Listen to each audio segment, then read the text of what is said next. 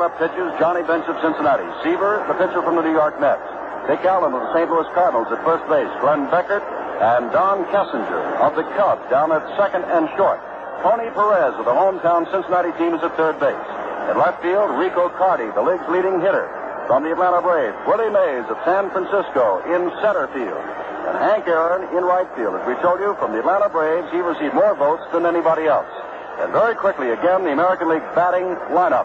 Leading it off will be the oldest starter, Luis Aparicio, at age 36. This is his 9th All-Star baseball game, his 7th start, but his first All-Star baseball game since 1963. Carl Yastrzemski bats second in center field. Frank Robinson in right, batting third. John Boog Powell, the cleanup hitter, the first baseman from Baltimore. Harmon Killebrew, the third baseman from the Minnesota Twins, bats fifth. Frank Howard of Washington in left field, batting sixth. Dave Johnson of Baltimore, batting seventh, playing second base. Bill Freehand behind the plate, batting eighth. And Jim Palmer of Baltimore, the pitcher, batting ninth. Aparicio, with a .313 batting average, 3 home runs, 24 RBIs, steps in, right-handed batter with a closed stance, and in perhaps the closest voting in all of the American League this year, it was for shortstop, and Aparicio went out over Rico Petrocelli of Boston. A big, wide, sweeping curve is what Seaver started Aparicio off with, and Luis was way out in front of it and fouled it back, barely getting a piece of the ball. Strike one to Aparicio as this 41st Major League All-Star baseball game is underway. Temperature in the mid-80s here at the brand-new Riverfront Stadium in Cincinnati. Now he comes back with the fastball. It's a foul back in the booth next to us. And it's 2 strikes. I don't know, Sandy, if in All-Star play you look for that big sweeping curve on the first pitch of the ballgame. I wouldn't think so, Jim. Not especially from a fellow like Seaver, who has not pitched since last Thursday. Strikes him out on a fastball.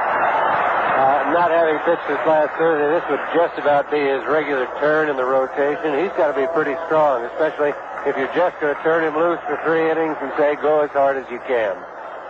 Carl Yastrzemski, the All-Star center fielder. In voting for the outfield, they came up with Yastrzemski, Robinson, and Frank Howard, none of whom plays center field. So Carl, who recently has been playing a lot of first base for the Red Sox, got the vote, and he's in center field. Left-handed batter, holds the bat high, and takes an inside pitch from Seaver. Ball one. Yastrzemski hitting at .301, 21 home runs, 50 RBIs, and he's also stolen 16 bases.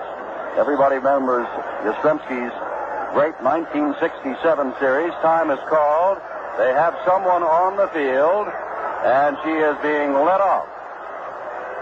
And I don't know who this is. There has been an exotic dancer by the name of Morgana who has been on the field all across the United States, and whether it is she or not, I don't know. But it is female, and she's being escorted off the field after not even making as far as the artificial turf. The count to Yastrzemski. I'll be honest, I'm not sure it's female. It looks like it may be a man with a wig or a little bit of a joke. They have even had newspaper columns devoted to the possible appearance of Morgana. 1-0, the count. 1 out. We're in the top of the first inning of the Major League All-Star Baseball game number 41. Yastrzemski swings, fouls it very high, and back out of play. It's 1-1. Seaver, the pitcher, from the Mets, bench of Cincinnati, the catcher. On deck is Frank Robinson. Frank has a sore shoulder. Yesterday at the All-Star press luncheon, someone asked Frank, how's your injury? And the Baltimore Oriole outfielder said, which one?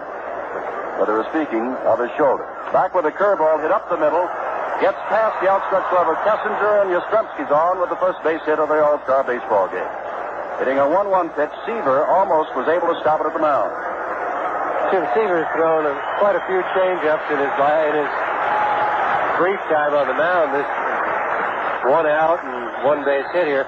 But on that ground ball, you could just see the ball begin to pick up speed on this artificial surface. And that's the problem. Sometimes the ball is not hit very hard, but it begins to spin. And that's what the artificial surface does to it. And as it spins, it picks up a little bit speed. So the second and third bounce sometimes are a lot quicker than the first one was. Frank Robinson steps in. He leads the American League in hitting at .330, right-handed batter. 6 All-Star games with the National League, and this is his third with the American, a swinging strike one. Around each of the bases, first, second, and third, there are 20 by 20 patches of dirt. Otherwise, it is completely artificial surface, except, of course, for the pitching mound and around home plate. Strike on the outside corner. Bench fakes the throw to first. But back in plenty of time was the base runner, Yastrzemski. Down is 2 strikes to Frank Robinson. I think your first impression of the way the fielder's playing, Jim, everybody seems to be deeper. The shortstop is back behind the line where normally the skin would be. Robinson strikes out another fastball strikeout to Seaver. And as he struck out Aparicio, so he does Frank Robinson on 3 pitches. I think Tom Seaver may have been trying to get away with having an easy time here in the All-Star game. I'm sure he's aware of the fact that he's slated to start again on Thursday after the All-Star break, and was trying to have as easy a 3 innings as he can. But after Yastrzemski got the hit, he really started to throw hard to Frank Robinson. Boog Powell, 73 RBIs, 23 home runs stepping in. Left-handed batter takes the changeup to strike 1.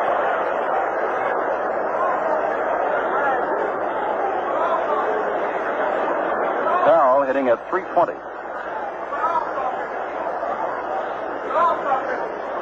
Yastrzemski, slight lead off first base. Dick Allen of the Cardinals holding him on there. Yastrzemski can move outside with the pitch and low. It's 1-1. To Boog Powell. Harmon Killebrew of the Minnesota Twins, last year's most valuable player in the American League, is on deck. We're in the top of the first. No score. Yastrzemski at first base with a base hit up the middle. 1-1 the count to Big John Boog Powell, all 6'4", better than 230 pounds. Swings, hits it high in the air, in the infield. Tony Perez of Cincinnati will get the honor, making the last out in the first inning, and does so. No runs, 1 hit, no errors, 1 left. And in the middle of the first inning, the American League nothing, with the National League coming to bat. Bottom of the first, the National League coming to bat is Jim. Setting the defense for you for the American League now, Jim Palmer. Warming up, of course. Palmer had a great history of injuries after being a star of the 1966 season in the World Series, but has come back and is 12-6 thus far this year from Baltimore. Bill Freehan is behind the plate from Detroit. Boog Powell of Baltimore at first. Davy Johnson of Baltimore down at second. Luis Aparicio of the White Sox at short. Harmon Killebrew of Minnesota at third. Frank Howard of Washington at left. Carl Yastrzemski of Boston in center. Frank Robinson of Baltimore in right. The batter is Willie Mays. This is his 21st All-Star game, the 7th time he has led off an All-Star game. Takes a called strike from Palmer. Back in 1965, Mays led off with a home run. And that's only been done 3 times in the previous 40 years of Major League All-Star play. Palmer, a right-hander, comes back, misses outside. It's 1-1 to Willie Mays, hitting at 272, 619 home runs, second only to the great Babe, 19 of those this year. Last year, Mays hit only 13 home runs all year, but has 19 already this year. 47 RBIs. Big swinging strike.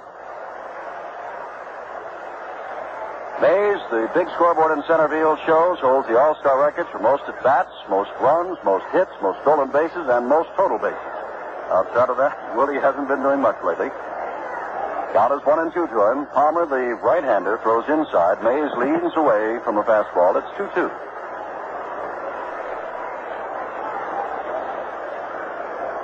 Luman Harris, the manager of Atlanta, is coaching at first base, and Leo DeRocher, the manager of the Chicago Cubs, over at third. And Mays strikes out, swinging. Jim Palmer's got good stuff also. We've talked about Tom Seaver, the fact that he has good stuff. Palmer throws very hard. He's got a good slider and a good curveball. If Jim has had any problem in his career, it's been a little bit with control, but mostly with injuries. He's never really been able to put a full year together without being either sick or hurt or having a problem of staying in the major leagues. But this year, he's started well. He's having a good year, and as you say, it's his first All-Star year, and he looks like he's going to become the kind of pitcher everybody thought he would. Dick Allen of the Cardinals takes a big swing at Palmer's first pitch, strike 1. As we said, in other years, we have called Dick Richie, but after going to the Cardinals, he announced he wanted to be called Dick. So it is Dick Allen hitting at 285, 25 home runs, 72 RBIs. Palmer's right back in a high inside fastball that Allen ducks under. And it's 1-1 with Palmer. Allen, while with the Phillies, set the home run marks for Philadelphia as a first baseman, as a third baseman, and as an outfielder. Back with a big curve, but it stays high and out of the strike zone. It's 2-1. To Allen with Hank Aaron, who got more votes than anybody else in the voting, conducted for the first time since 1957 by you, the public, is on deck. By the way, Commissioner Bowie Kuhn said also at yesterday's press luncheon that he was sure that it was his intention that they would have the fans vote again next year. Fastball, and Allen is swinging and missing. It's 2-2. 1 out. We're in the last of the first. No score in this All-Star baseball game from the brand new Riverfront Stadium, almost completely artificially turfed in Cincinnati, Ohio. Palmer peering in for the sign and throws, drive to right field. Back goes Frank Robinson, back near the warning track, back near the wall, and has it against the wall. That ball was well hit by Richie Allinger. It was hit to the opposite field. Richie's very strong, and here in this big ballpark, Frank Robinson had a lot of room. He went back all the way to the wall, did finally bang into the wall as he caught the ball. But I think it fooled Palmer a little bit. He just trying to get the ball out away from Richie and keep it in the ballpark, and Richie hit it a long way. Hank Aaron, 19th All-Star game, his 13th start. Hitting at .314 on the year with Atlanta, 24 home runs and 71 RBIs. And Palmer is ready and hits the outside corner with a fastball. It's strike one. 2 outs. Yastrzemski of Boston has the only hit in the ball game. We're in the last of the first. Palmer's a little high with his next pitch. It's 1-1 to Aaron. Tony Perez of Cincinnati kneels on deck. This is his stadium. They closed up Crosley Field at the end of June, and this is the new home of what they call the Big Red Machine, the Cincinnati Reds. Palmer misses with his next pitch. It's 2-1. Aparicio is in where the skin of the infield would normally be, but Davy Johnson is deep, and the ball is hit to Aparicio on 2 giant hops. He guns the ball over to Powell, low throw, but in plenty of time, and Aaron is out. And at the end of 1 inning, the National League and the American League are scoreless. Back in Cincinnati, Jim Simpson with Sandy Koufax. Harmon Killebrew leads off the top of the second inning, takes an outside pitch from Seaver. It's ball 1. Killebrew, right-handed batter from Minnesota, big swing and miss for strike 1. And 1-1. Harmon, last year's most valuable player in the American League, hitting .322, leading the league in home runs with 26, and he has 72 RBIs. 10th All-Star game is 6 starts. Seaver, the right-hander of the Mets, ready again, low and away. Ball hits the dirt. Johnny Bench digs it out and throws it back to Tom. It's 2-1 to Harmon Killebrew. A hot, muggy night. Attendance, 51,838. That's an attendance figure they could have put up there before the game began. It's been sold out for some time. Big swing and a miss by Killebrew, and it's 2-2.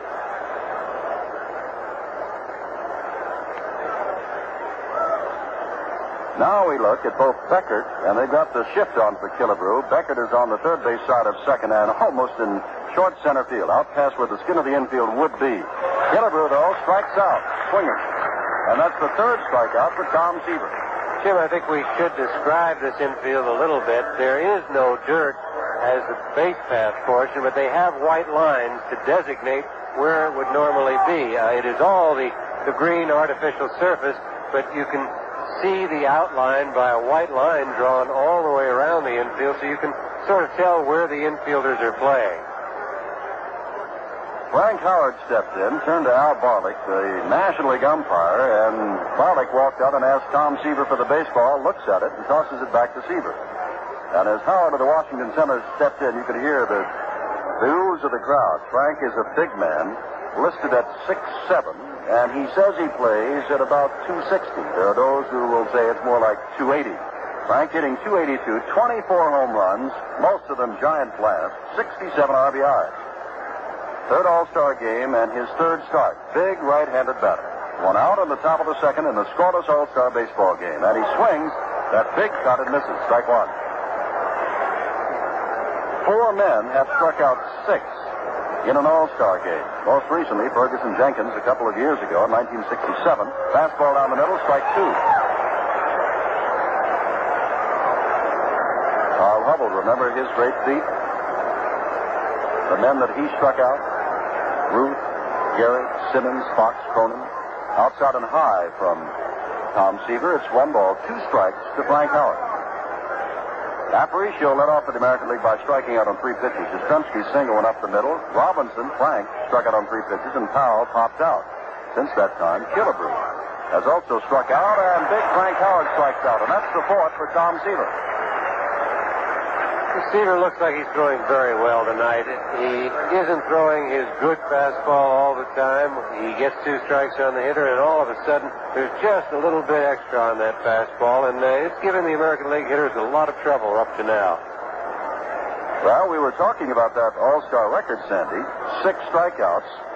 And, of course, a pitcher can only work 3 innings unless it goes to extra innings, and Seaver already has 4.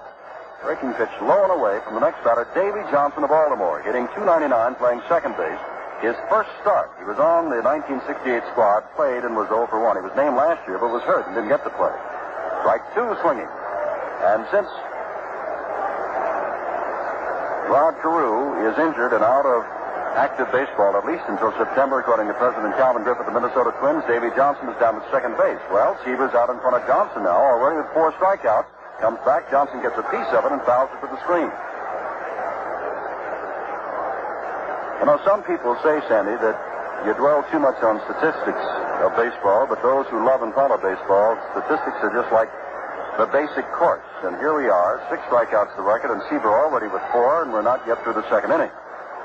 Just misses. Seaver started to walk off the mound. He thought he had strikeout number 5. Jim, I think the whole National League team thought he had strikeout number 5. Johnny Bench started to leave. The whole infield was on its way out. The only one that said no was Al Barley. 2-2 the count. Seaver back, hit high in the air, and into short right field. Aaron circles back and over. Willie Mays is there. Aaron will make the catch, and it's another 1-2-3 inning for the American League. A runs, hit through errors, and none left.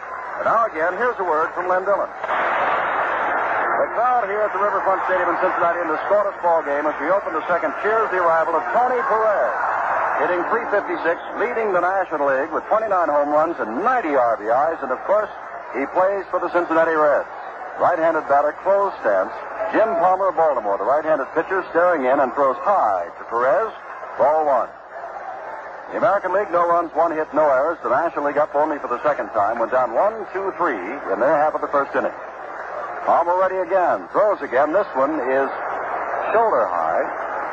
A little bit lower than the shoulder, says Barlick, and it's a strike. 1-1.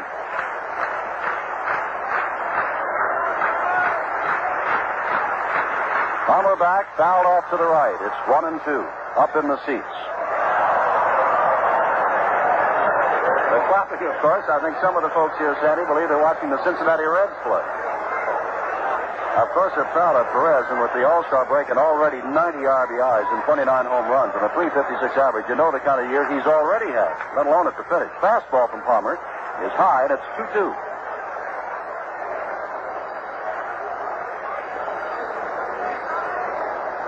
Palmer and Killebrew very deep at third base for the right-handed Perez. Palmer throws, swinging strike 3 for Tony Perez, and that's the second strikeout for Jim Palmer. I think it begins to show up that if you've got good pitching out there, they're having a good night.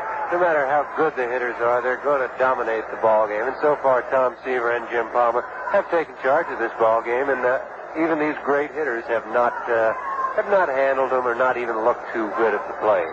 Every one of the 6 strikeouts thus far, 4 by Seaver, 2 by Palmer, have been swinging strike 3s. Here's Rico Carty, and he takes another high pitch from Palmer. Carty leads the National League in hitting, .365, and it's his first All-Star game, and he was a write-in candidate, and he made it but big from the Atlanta Braves. Back again, Palmer's pitches tonight, even though he has not been hurt thus far, Sandy, are high. Jimmy, he has good enough stuff to get away with pitching up a little bit. I don't think Jim likes to do it as a regular routine, but he could get away with it for a few innings. He's high again, and this time outside, and it's 3-0. The National League is yet to have a base runner. Too, another thing, you said that all the strikeouts have been swinging. Well, you look at that lineup. There's nobody down there getting paid for taking. They're all pretty good swingers to bat. 3-0 to Carty, and he has looked down to DeRocher and takes another high pitch. And on 4 pitches, all of them high, Carty draws the walk. And Johnny Bench of Cincinnati, the catcher, hitting .285 with 28 home runs, comes up.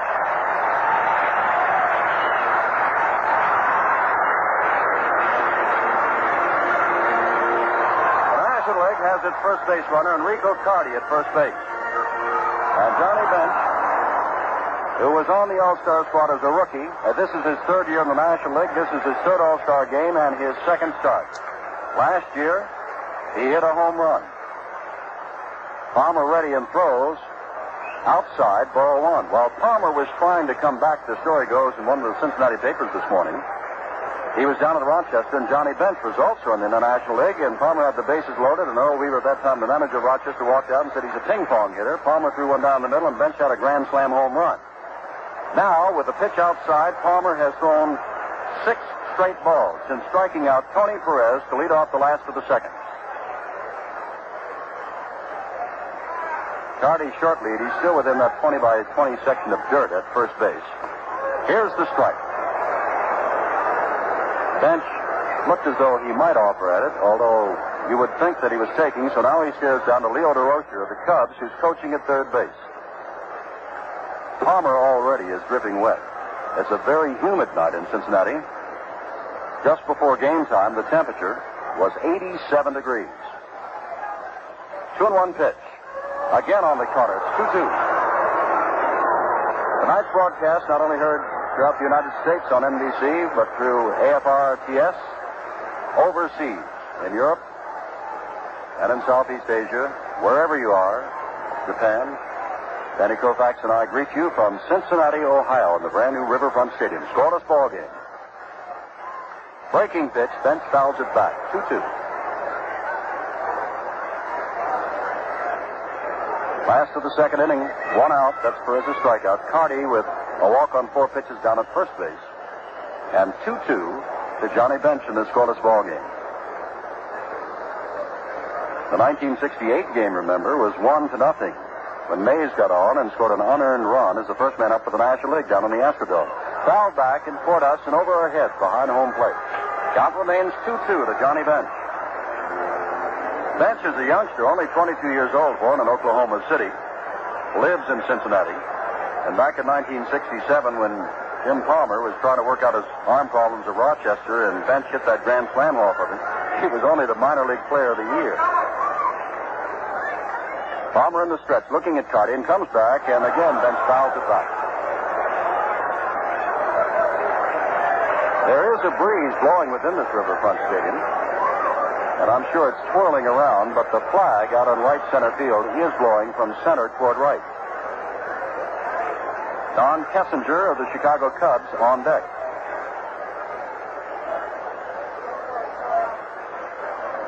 Palmer again on the stretch. Infield a double play depth, and Bench strikes out on a low pitch outside. Palmer had thrown Bench quite a number of fastballs in a row and got Johnny set up for it pretty well, and came back with a slider or a curveball. Looked more like the slider, low, just a little bit off the plate, low outside, and Bench went after it. It was a bad ball, but it's a good pitch from Palmer's point of view. Palmer's now struck out 3, and Seaver has struck out 4. Here's Don Kessinger, the switch hitter from Chicago, batting left-handed against the right-handed Palmer. Don hitting .281, not known for power, has 1 home run this year. Last year, he hit a total of 4. But last year, he also won the Golden Glove. And last Saturday, Sandy and I were in Chicago for a Chicago Cubs game, and Kessinger had some kind of day afield. A foul laced down along the third base line. It curves into the seats, and it's 1-1 to Kessinger. Kessinger, of course, was playing then in what they call the friendly confines of Wrigley Field. Tonight, he's on this artificially turfed infield and outfield. First time in his career. 1-1 to Don. Carty still at first base. High outside pitch from Palmer. It's 2-1. 2 out, last of the second, no score. Sure, I think Kessinger is the kind of hitter that this artificial surface would really help. Normally, he's hitting left-handed. He doesn't have great power. The outfield would be playing him shallow, but on a field like this, they can't afford to play too shallow because the ball gets by them easy, so he'll have a chance to drop the ball in front of outfielders that he doesn't have on a regular field. Kessinger fouls the next pitch back, and the count remains 2 balls, 2 strikes to the Chicago Cubs shortstop in his 3rd All-Star game. He has yet to have a hit in All-Star play. He's been up 5 times before and is hitless. Len Beckert, his teammate from the Cubs, standing on deck. Over behind first base, where President Nixon and his party are seated. Up the middle, and it might get through. Aparicio tries to flag it down. Cannot, playing in shallow center field as Yastrzemski picks it up very quickly, and Carty has to stop at second, and the National League has its first base hit. To And there's a ball that was not hit too well. Aparicio was playing around towards second base. But I think on this field, the ground balls do pick up so much speed that the ball does not slow down. It gets going faster, and that ball got through the infield. I think in a normal field, the ball probably would have been caught and fielded by Aparicio behind second. Glenn Beckert of the Chicago Cubs hitting .261. And speaking of strikeouts, as we have, here's the man that's been the toughest to strike out in the National League for the last 4 years. He takes the ball inside from Jim Palmer. Beckert, very close stance, right-handed batter, always managed to get a piece of the ball, chokes up on the bat, Palmer ready, and throws high again, 2-0. When Jim has been wild, for example, when he walked Rico Carty, in this, the second inning, he walked him on 4 pitches, and all of them were up. When he struck out Bench, it was on a slider, blown away. Carty down at second, Kessinger on first, 2 out. Back with a breaking pitch, but again it's high and slightly outside, and it's 3-0 to Kessinger. Looking down to the American League bullpen, no activity. The American League has quite a few they can call in. Mike Cuellar, Sam McDowell is scheduled to go next. Dave McNally, Fritz Peterson, Jim Carey, Clyde Wright, Jim Hunter, Mel Stottlemyre.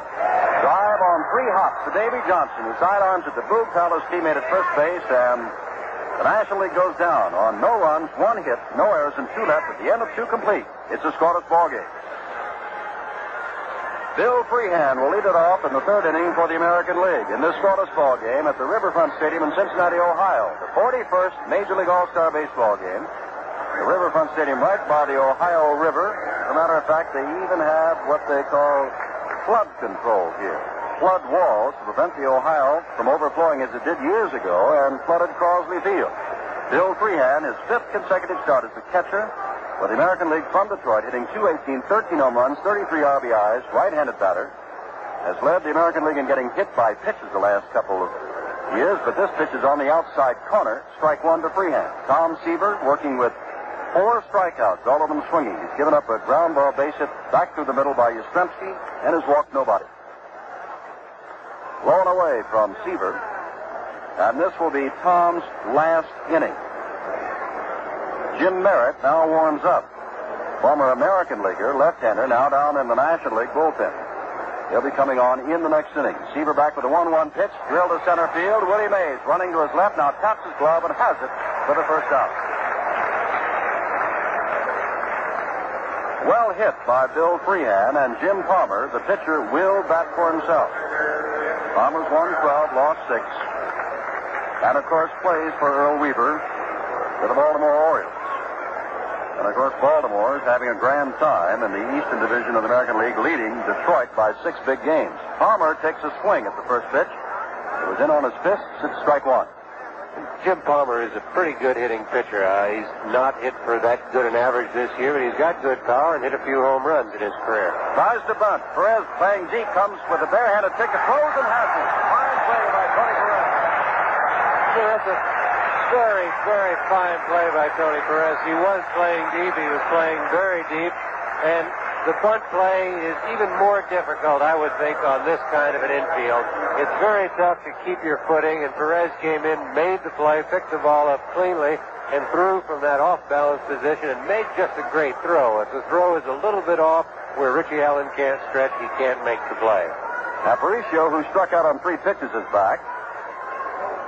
With 2 out in the 3rd inning for the American League of a scoreless game, Aparicio, right-handed batter from Chicago, takes outside ball 1 from Tom Seaver, the New York Mets, is ready to throw again and does. Ground ball, chance for Beckert at second base, scoops it up, throws on to Dick Allen at first base, and it's another 1-2-3 inning, and Seaver is through with his pitching, and he is not allowed a run. In the middle of the 3rd inning, the American League nothing, and the National League nothing. The score at the end of 2.5 innings, American League nothing, the National League nothing. Jimmy? Well, in Montreal, they call him Le Grand Orange. Rusty Staub, the red-headed outfielder with the Montreal Expos, and quite a star he is up there, too. The Expos representative with the National League, and he'll be batting for Tom Seaver, who has completed his pitching chores. Staub hitting at .293, has 15 home runs, 55 RBIs. Palmer's first pitch to the left-hander is a strike at the knees on the outside corner. No score. Staub will be followed by Willie Mays, who is on deck, and then Dick Allen. There's not been anything close to a scoring threat, although with 2 out. The last inning, pitches inside from Palmer, and it's 1-1. Carty got as far as second after walking, and Kessinger grounded a single up the middle. Same kind of hit that Yastrzemski had, the only hit for the American League. Palmer with the 1-1 pitch is back high in the air. Frank Robinson, Carl Yastrzemski there. Yastrzemski in right center field takes it for the first out. Jim, I think right now we have to be a little careful on how we call some of these fly balls. We've reached the point of the evening where it's very difficult to see fly balls. It's not dark enough yet, and it's not light enough. The sky is just a light blue, and at this time in a ball game, a lot of fly balls are lost by outfielders. There's not enough contrast, so any ball that goes up right now, the outfielders could have a little bit of trouble with. Willie Mays, who struck out swinging, takes high from Palmer. Ball 1. We're in the last of the third. No runs, 1 hit, no errors for the American League, and the same line score for the Nationals. 0-1 and 0 in the 41st Major League All-Star game. Palmer back again, and his pitch again is high and away. And it's 2-0 to Willie Mays. Jim Palmer also working his last inning, and so Sam McDowell of Cleveland is warming up. Jim Merritt of Cincinnati will come in to pitch the 4th inning for the National League. Palmer throws, fouled high, over toward the seats. Over quickly is Powell. There's a ball boy right there who didn't see him behind it, and he takes it for the second out. Jim, I think it's a good thing that Powell did see the ball that time, because Bill Freehand could not find it. As we talked about the sky being tough, Bill looked up and never left home plate. He was just looking all around, and Boog Powell saw it all the way and came in and almost ran down the ball boy who didn't know where to go. He was watching Freehand. And, of course, the ball boy, I guess, is 15, 16, maybe Sandy, in about 5, 6, or 7, and 140. And Big Boog Powell was bearing down on him. Here's Dick Allen, who flies deep to right. And he takes ball 1 from Jim Palmer. Howells at first, Johnson at second, Aparicio at short, Killebrew at third, Howard in left, Yastrzemski in center, Robinson in right, Freehand behind the plate, and Palmer with a 1-0 pitch. Allen swings and misses. Strike 1, it's 1-1. The only change that we've had, and believe me, we'll have a lot of changes before this game is over, has been Rusty Staub has batted for Tom Seaver. Wide to right center. Swinging strike again by Allen. It's 1-2. Seaver worked 3 innings, gave up 1 hit, a ground ball single up the middle by Yastrzemski. Struck out 4 and walked nobody. And now he can look ahead to starting again on Thursday when regular play continues over the second half of the season. 1-2 the count for Dick Allen. Drive right to second baseman Davy Johnson. No runs, hits or errors, and at the end of 3 complete now. The American League nothing and the National League nothing. And Dillon, we're in the top of the 4th inning, and the score is 0-0. The National League and the American League in this 41st All-Star game. And Jim Merritt, the left-hander of Cincinnati, prepared to throw to his first batter, Carl Yastrzemski of Boston, who has the American League's only hit, that ground ball single up the middle. Merritt, a left-hander who has won 14 and lost 7 for the Reds this year, 3.47 is earned run average. He's the only one on the National League squad who played formally in the American League. Whereas on the American League squad, Frank Robinson, Frank Howard, Mike Cuellar, Sandy Alomar, Alex Johnson, Tommy Harper, Amos Otis, all played in the National League. Yastrzemski standing off deck as Johnny Bench runs out and talks to his teammate, and now his battery mate on the All-Star game, Jim Merritt. Yastrzemski hit a 1-ball, 1-strike pitch right up the middle over the mound, past Tom Seaver, and into center field for the only hit. Now he drives one deep to center field.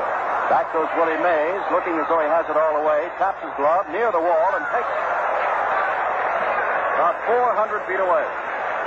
That ball was hit very hard by Carl Yastrzemski. You can watch Mays and tell that he's going to catch the ball. It was fairly evident he was backing up slowly. If there's going to be a problem, he'd get to the wall so that he'd have a chance to jump. But Willie just sort of trailed the ball back slowly and caught it right at the base of the wall. Frank Robinson, who struck out on 3 pitches against Tom Seaver, faces the left-hander Merritt and takes inside from Jim. Ball 1. Well, thus far, there's been no scoring at all. The National League did get 1 man as far as second base in the second inning. Other than that, no. Robinson almost goes into the ground like a corkscrew, swinging and missing at a pitch from Merritt. 1-1 to Frank Robinson, who's bothered with a sore shoulder, but although Earl Weaver could take players out, he's going with the starting lineup here in the 4th inning. He has to play them for 3, but this is inning number 4. Back again, and Merritt's pitch catches the outside corner. Strike two. Frank Robinson doesn't think so, walks away. The umpire, and he's got to be warned tonight. Al Barlick, wearing that chest protector underneath a jacket. And the temperature now is at least 85, and it feels as though the humidity is the same. 1-2, back with the ball that bounces in the dirt, and it's 2-2 to Frank Robinson. Yeah, I noticed earlier in the game there seemed to be some breeze up above the stadium. The flags were moving, but right now they're just still, and it seems to be getting warmer. I'm sure before the night's over, it's going to have its effect on the umpire, Al Barlick. Sam McDowell continues to warm, if that be the word, down in the American League bullpen, down in left field. 2-2 the count to Frank Robinson, who struck out. And he's called out on the changeup. The first two pitches we've seen here tonight, Seaver and Palmer, both are great stuff. Merritt comes out. He is not the kind of guy who throws as hard as the first two guys, but he has great changes of speed. He has a fine curve ball. He has good control. He knows how to pitch. And I think we've seen an example of it here in these first two hitters. Boog Powell popped to Perez to end the first inning. His last time up, the big, giant, left-handed batter. Facing the left-hander, Jim Merritt on the mound, and the pitch is low and away from him. Ball one. 2 out in the fourth inning before 51,838. Our radio broadcast tonight traveling around the world on American Forces radio and television service. Another low and away pitch from Boog Powell, and that seems to be the best place to pitch a man that big. I think you look at the scoreboard, and you got a big ballpark, and like this new one in Cincinnati, and it's 2 out, nobody on the inning. You try and keep the ball away from the hitter and try and keep it in the park. You give him the base hit to the opposite field, but try not to let him hit the home run. I asked Sandy today about Tom Seaver's saying that sometimes with this kind of artificially turfed ground that you might try to make the men hit the ball in the air instead of on the ground. And Sandy's retort was, I've never seen a ground ball go into the stands for a home run. Change up, and Powell's way out in front of it, and it's 2-2. I think the artificial surface may cause more runs to be scored, Jim, but I think it'll happen for both clubs, so I think a pitcher still has to do his job the best way he knows how.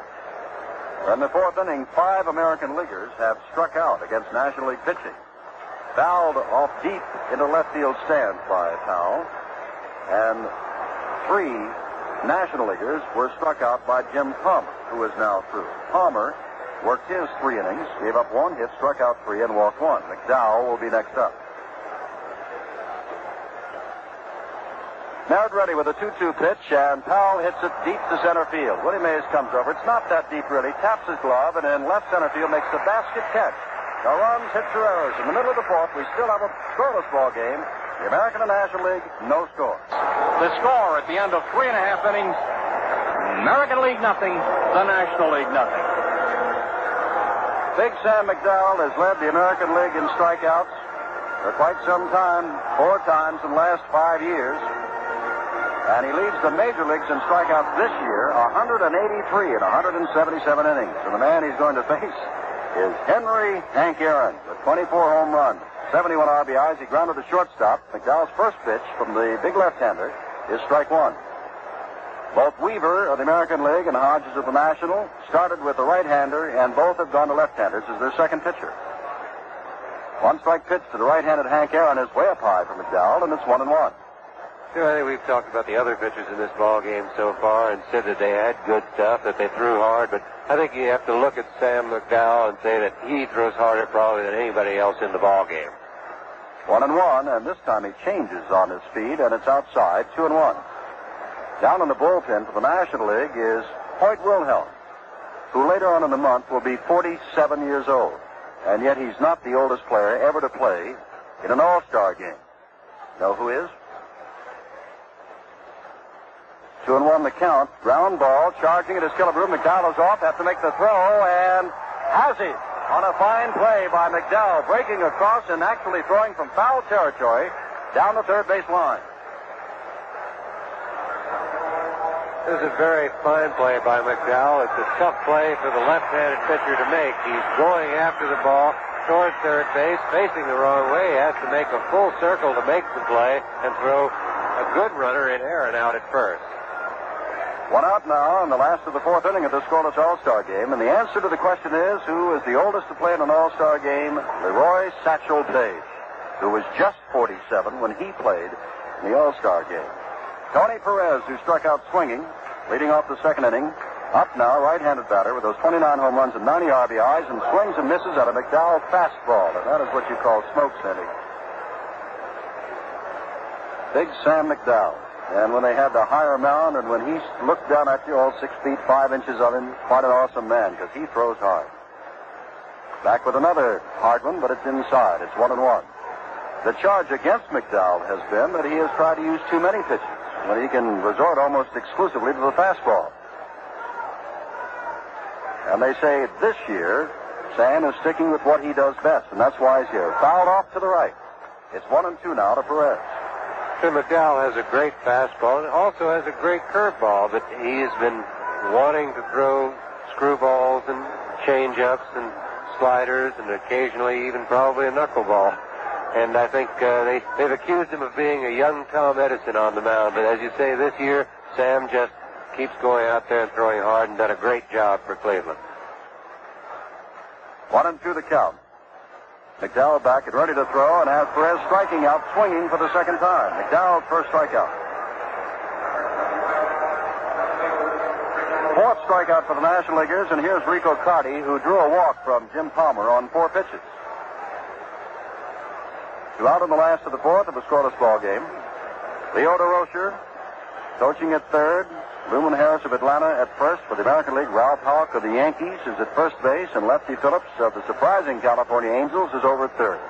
Gil Hodges manages the National Leaguers, of course, is the Mets chief, and Earl Weaver from Baltimore manages the American League. And we've got a scoreless game as Carty, the right-hander, steps in and takes a strike right at the knees on the outside corner.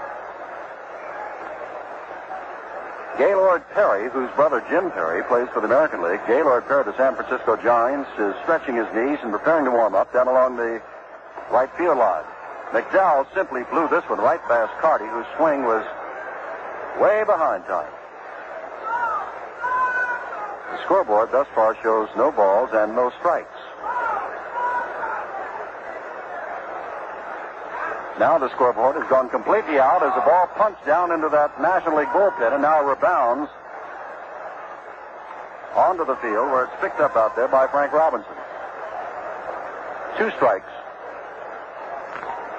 to Rico Carty with 2 out in the last of the fourth. Well, it's a muggy night in Cincinnati, but nothing like what happened in Washington last year when the dugouts filled up with water and they had to play it on a Wednesday afternoon. Low at the knees, freehand bobbled the ball for the moment. Carty looks back at Al Barlick, who says it's ball 1. 1-2. There have been no changes other than a pinch hitter and the required pitching changes at the end of 3. Both managers sticking with the lineups that the fans have voted. 1-2 pitch off the corner with the fastball, and it's 2-2. Jim, I think you can tell that this is sort of the shakedown cruise for this ballpark. The scoreboard has broken down, and they've got the score on the message board now. Staring in, Sam McDowell, ready for the 2-2 pitch to Carty. Ground ball right back to McDowell, who can leap high because he's a tall man and easily throws him out. No runs, hits or errors at the end of 4 complete. American League nothing and the National League nothing. Jim Simpson with Sandy Koufax and Len Dillon back at Riverfront Stadium in Cincinnati. And now we have our first changes. Defensively, Pete Rose of Cincinnati has gone to right field. He's won the batting championship the last 2 years. And in left field, it is Jim Hickman of the Chicago Cubs. A hitter hitting better than .330. And we see Tony Oliva of Minnesota warming up down in the bullpen, and he obviously will come over in the last of this inning. Rose will bat third, while Hickman will bat fifth. Harlan Killebrew, the batter, to face Jim Merritt. Killebrew struck out to lead off the second inning. We've got no score. Merritt, the left-hander, throws the right-hander Killebrew, and it's low. And it's ball 1.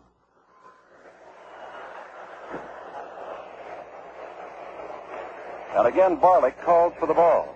And Sandy, that's the most we've seen anyone call for baseballs in recent games. Barlick must have inspected 4 or 5 of them thus far this evening. It's a little unusual in that this field, the ball should not get as dirty as it would on a normal field. Ground ball past Perez on one hop. Gloved by Hickman of Chicago in left field, and Killebrew has the second American League hit. And the first off, Jim Merritt. Killebrew's a real fine off-speed hitter. Merritt tried to change on him, and Harmon hit the ball, line drive into left field. I believe we're going to have a pinch runner now for Harmon. Tommy Harper has gone in to run. Killebrew is all done for the night with that base hit.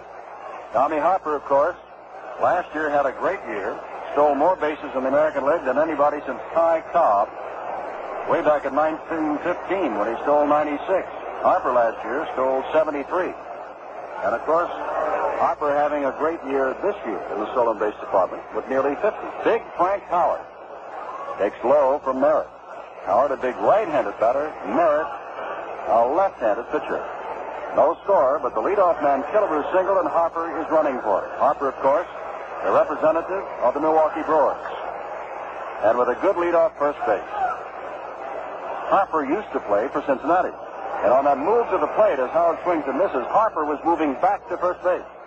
Jim Merritt has a fine move to first base. He hasn't thrown over there yet. Until he does, Harper can't be too sure just how good that move is. So Merritt may not throw over there and just keep Harper guessing. 1-1 the count to Howard. Now he lost one over there. I think I said Harper had nearly 50 strikeouts. That is incorrect. He has 28. Howard struck out back in the second inning against Tom Seaver. Wait, Seaver throws inside. And it's 2-1 to Frank Howard of the Washington Senators, wearing the gray traveling uniform with the red numbers and the red batting helmet. Don Kessinger has gone way back. Ball is in the dirt to Howard. And it's 3-1. The National League has not given up a walk yet.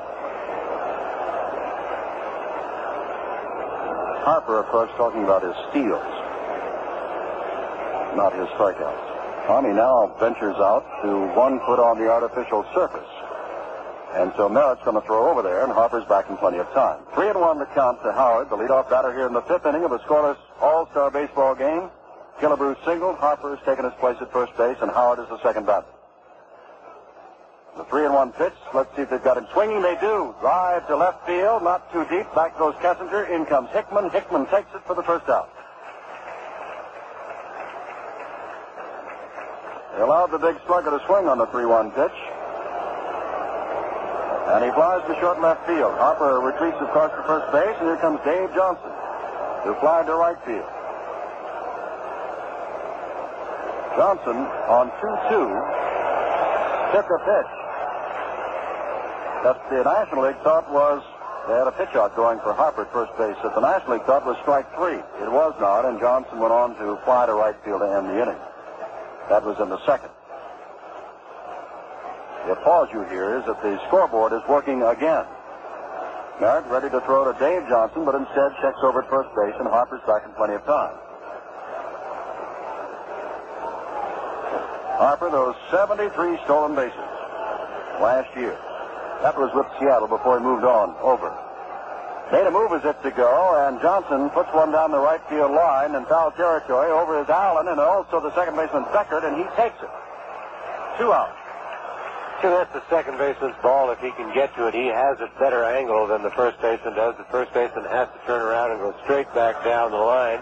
And Glenn Beckert, coming over from his position at second base, had a better shot at it, called Richie Allen off of it, and made the play. Well, Killebrew hit the changeup for a line drive single to left, but since then, Frank Howard has flied to short left, and Johnson is fouled out. Here's Bill Freehand to line to center field to open the 3rd inning. No runs, 2 hits, no errors for the American League. No runs, 1 hit, no errors for the National League. There goes Harper, benches throw. He's a good catcher down there. He's got it.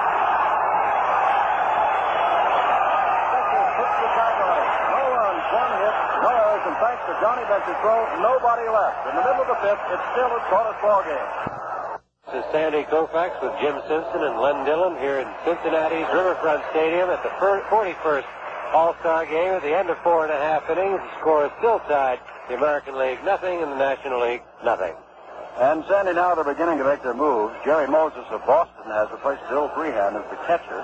Tony Oliva has gone to right field. Frank Robinson, a lot of folks thought he might not even play tonight. With that sore shoulder, has moved from right field over to left field. And Brooks Robinson has gone in to play third base. So Moses the catcher, McDowell still the pitcher, Boog Powell at first, Davy Johnson at second, Luis Aparicio at short, Brooks Robinson at third, Frank Robinson at left, Howard Yastrzemski remains in center, Tony Oliva in right. And John Bench, who just gunned down Tommy Harper, who has 28 stolen bases this year and 73 last year, is the batter. Bench, last time up, struck out in the second inning. Scoreless ball game on a hot, muggy, but wonderful night at Riverfront Stadium in Cincinnati, Ohio. The 41st Major League All-Star game. The National Leaguers have won it 7 in a row, and it's scoreless now. McDowell throws, curveball, and it's ball one.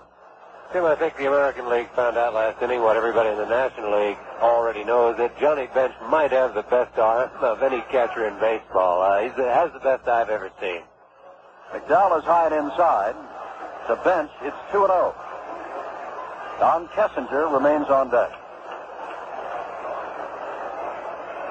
Davy Johnson is off what would be the skin of the infield. Bench is way out in front. Swinging, and it's 2-1. Johnson is back past the skin of the infield, whereas Aparicio, who's on the left side, where Bench might be able to pull the ball, is in on what would be the skin of the infield. He pulls this one deep, but it's very foul. No question, way out in front of the pitch, and pulled it deep into the upper seats. Jim, I think Aparicio has to play a little shallower than some of the other infielders. Louis' arm has gone back a little bit on him with time. He doesn't throw as well as he used to. And if he played too deep, he could not throw some fellows out, the better runners on balls hit deep in the hole. Bench strikes out swinging on a McDowell fastball in the outside corner. Second time he's gone down. First time against Palmer, this time against the left-hander Sam McDowell. McDowell has his second strikeout, and that brings up Don Kessinger of the Chicago Cubs playing shortstop, and he singled up the middle his only other time at bat for his first All-Star hit in 6 appearances at the plate.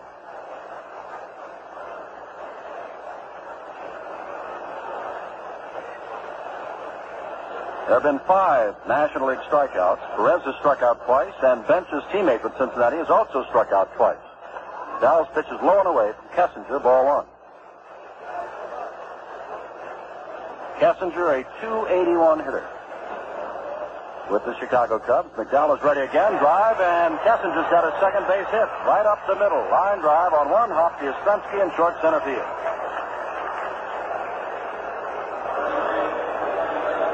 Well, the scoreboard shows the National League has 2 hits. Don Kessinger has them both. Here's Glenn Becker, second baseman with the Cubs, hitting at .261, which is much below Glenn's normal average in the National League. The last 4 years, he's been hitting .287, .280, .294, and last year .291. As we said, very tough to strike out. Very closed stance. His right foot is almost out of the batter's box. Strike at the knees for McDowell.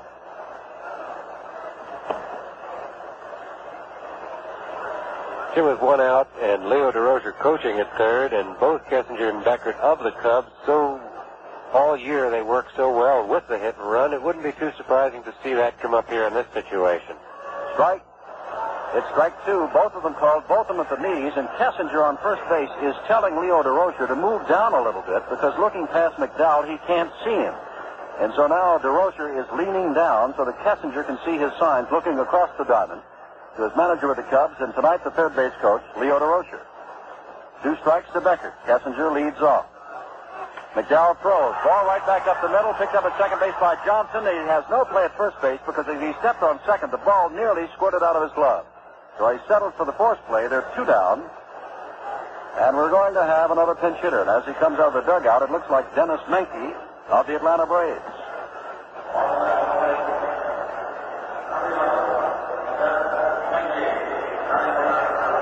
Menke having a great year, hitting at .315. And when they compared what the ball players wanted on the All-Star teams, how their votes would have gone, as opposed to how the fans went, the ball players said Dennis Menke was their number 1 choice at shortstop. But the fans, they said Don Kessinger. Both good men. Menke, of course, batting for Merritt, who is all through. We'll give you his record in a moment. Inside and low on the first pitch to Menke.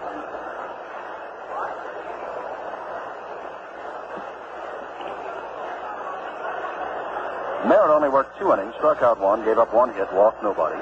And, of course, this is a scoreless game. Menke fouls the ball off and bounds into the American League dugout. And now bounces back out, and Leo DeRocha retrieves it. 2 out, with Beckert on at first base, reaching there on the forced play.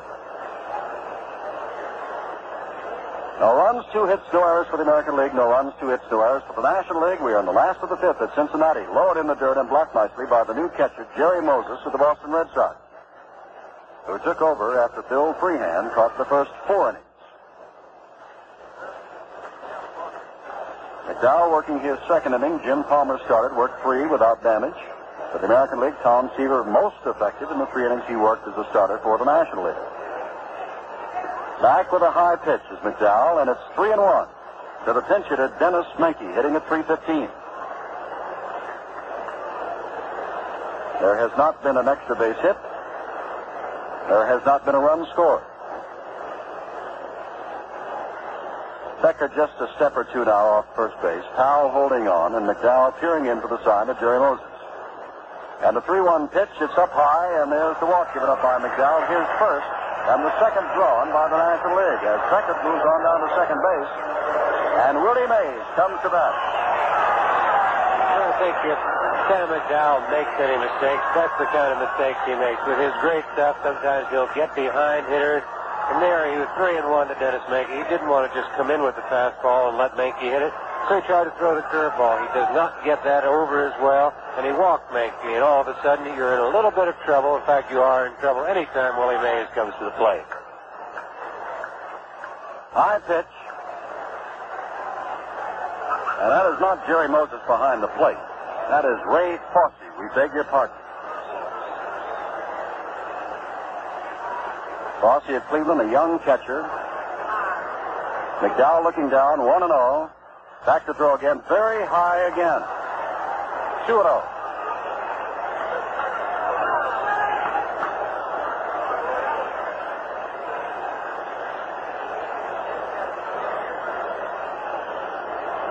With 2 outs. Beckett on at second base. Menke on at first base. Strike. Good fastball. Chest high to Willie Mays. It's 2-1. Well, this is the second time that the National League has had a man as far as second base. In the same combination, a walk and a single in the second, a single and a walk here in the 5th. But nobody's gotten any further than that. Up high with the fastball again, and it's 3-1. And remember, it was on a 3-1 pitch that Menke, as Sandy told you, tried the curveball. McDowell did, and Menke drew the walk. Now with 2 out, and Mays has struck out and fouled out the batter. Right-hander against the left-hander McDowell. Let's see what he throws. He comes back with a fastball, and Mays takes a big swing and a big miss. He did not come back with the curve that time, Sandy, on 3-1. Well, I don't think he can afford to walk another hitter now. You get yourself into enough trouble when you walk the man into scoring position, and now with Mays at the plate, I don't think he can go any further. He just threw his best pitch, which was the fastball. Dive high in the air as everybody was running on the pitch. It's foul behind the plate. Fosse is back and looking up, but it's well in the seats and about 30 or 40 feet away from President Nixon.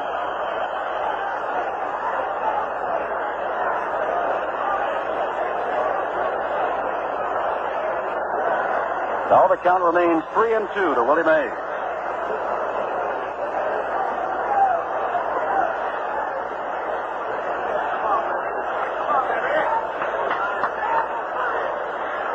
McDowell is ready, looking in. The runners are going again, and again it's fouled back.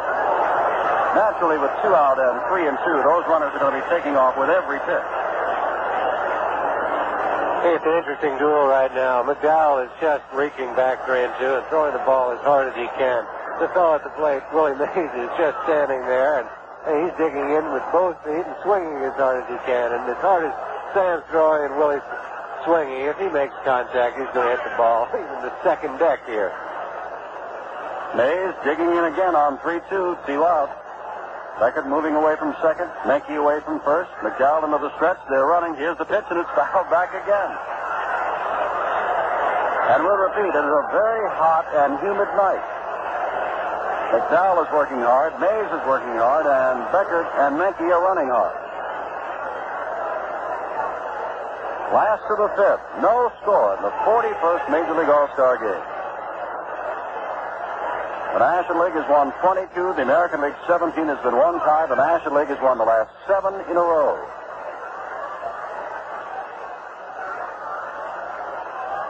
Drive high in the air, but this might be playable. Behind home plate, over comes the third baseman, Brooks Robinson, and he finally puts it away.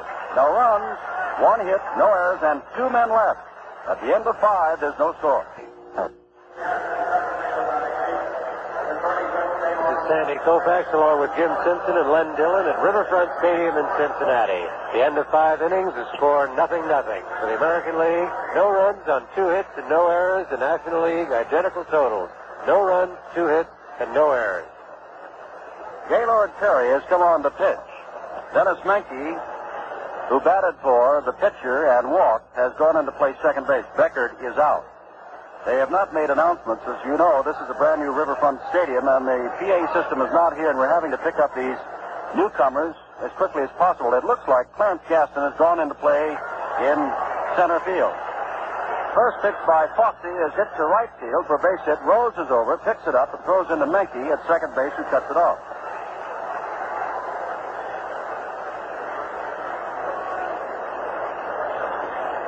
So young Ray Fosse of the Cleveland Indians drills a single to right field.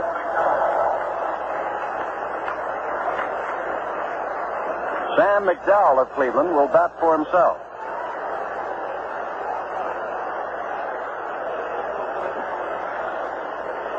Gaylord Perry this year has won 13 ball games, lost 8. Throws low, but it's at the knees to the giant Sam McDowell, strike 1.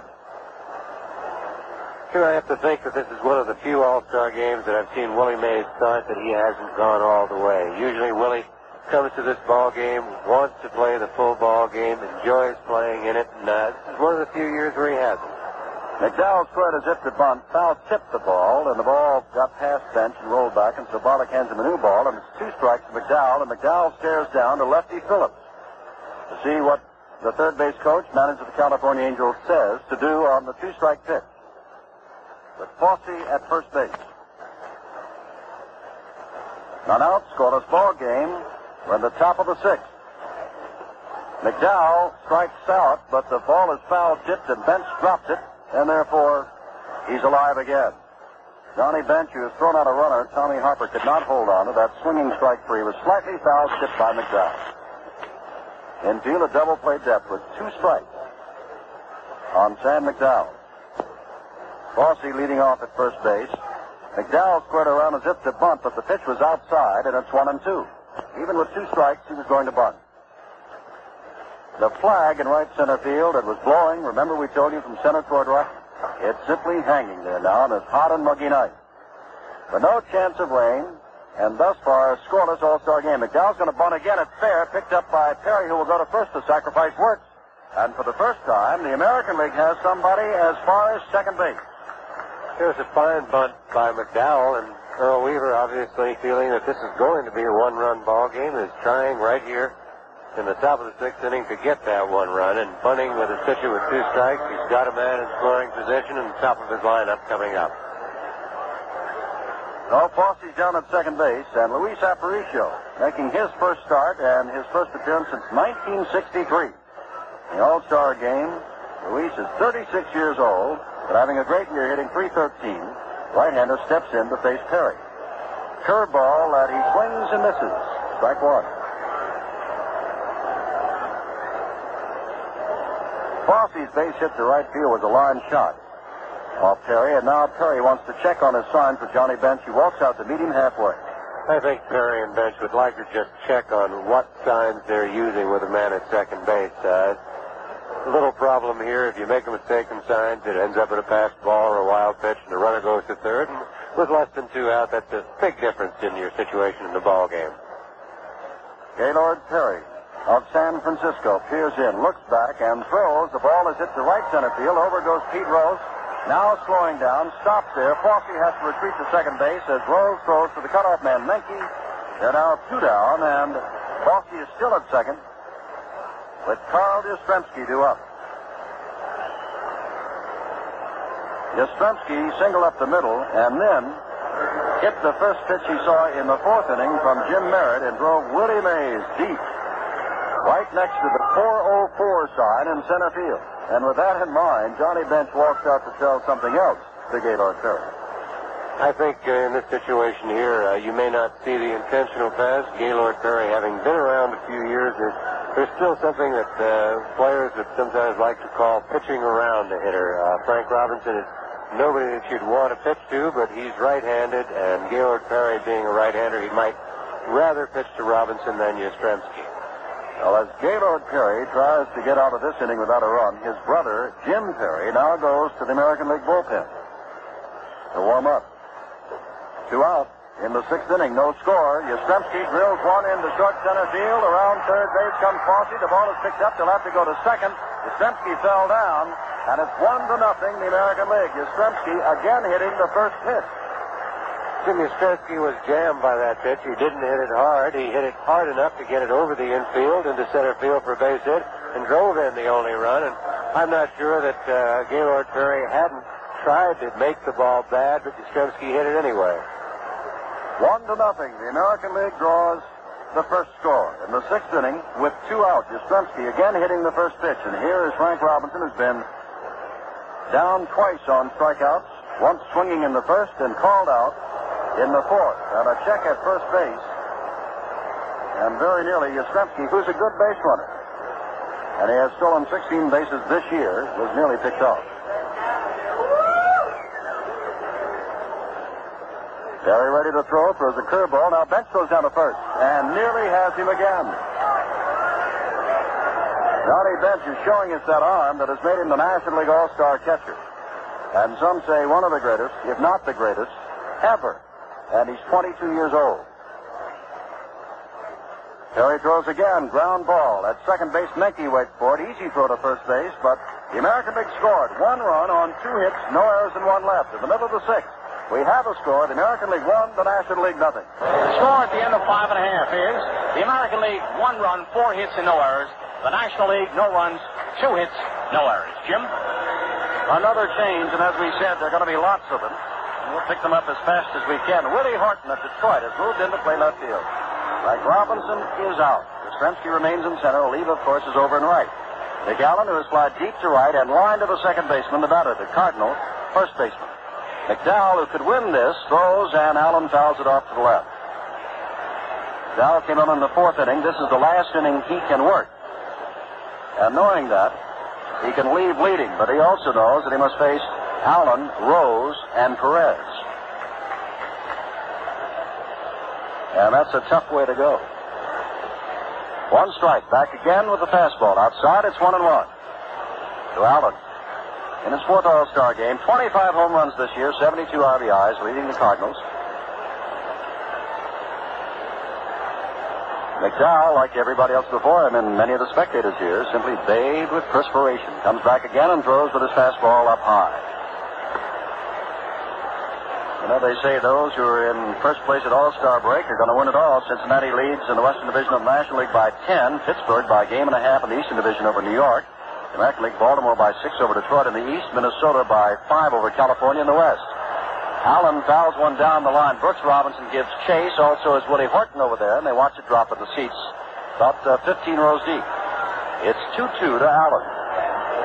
Of course, tomorrow's an hour day as these players go back either to home or to join their teams on the road. And the Major League continues with the second half of its season in the drive for the division pennants, the league championships, and the World Series on Thursday. 1 run, 4 hits, no errors for the American League. No runs, 2 hits, no errors for the National. 2-2 to Allen. McDowell throws fastball, but it's too high, and it's 3-2. McDowell walked the man. Palmer, the starter for the American League, walked the man.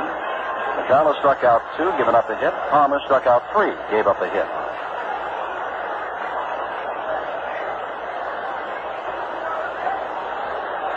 Sam is ready and comes back and throws and misses outside. It's ball 4. And Allen walks with Pete Rose, 2-time National League batting champion, member of the Cincinnati Reds, switch hitter coming to bat.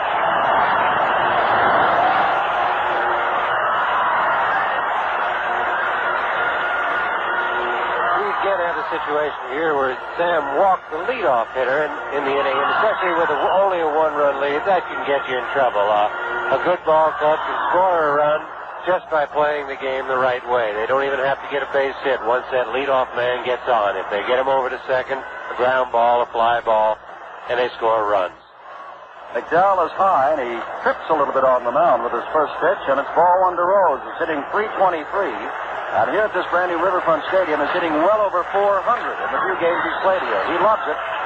This is not only a National League town, it's a Cincinnati town, and the Cincinnati player, Rose, is at bat. McDowell is ready, throws 1-0, drive foul down the right field line, deep in the seats. As we said earlier, I think Pete would really love this new ballpark. He doesn't have great power. He doesn't hit a lot of home runs. He's a spray hitter.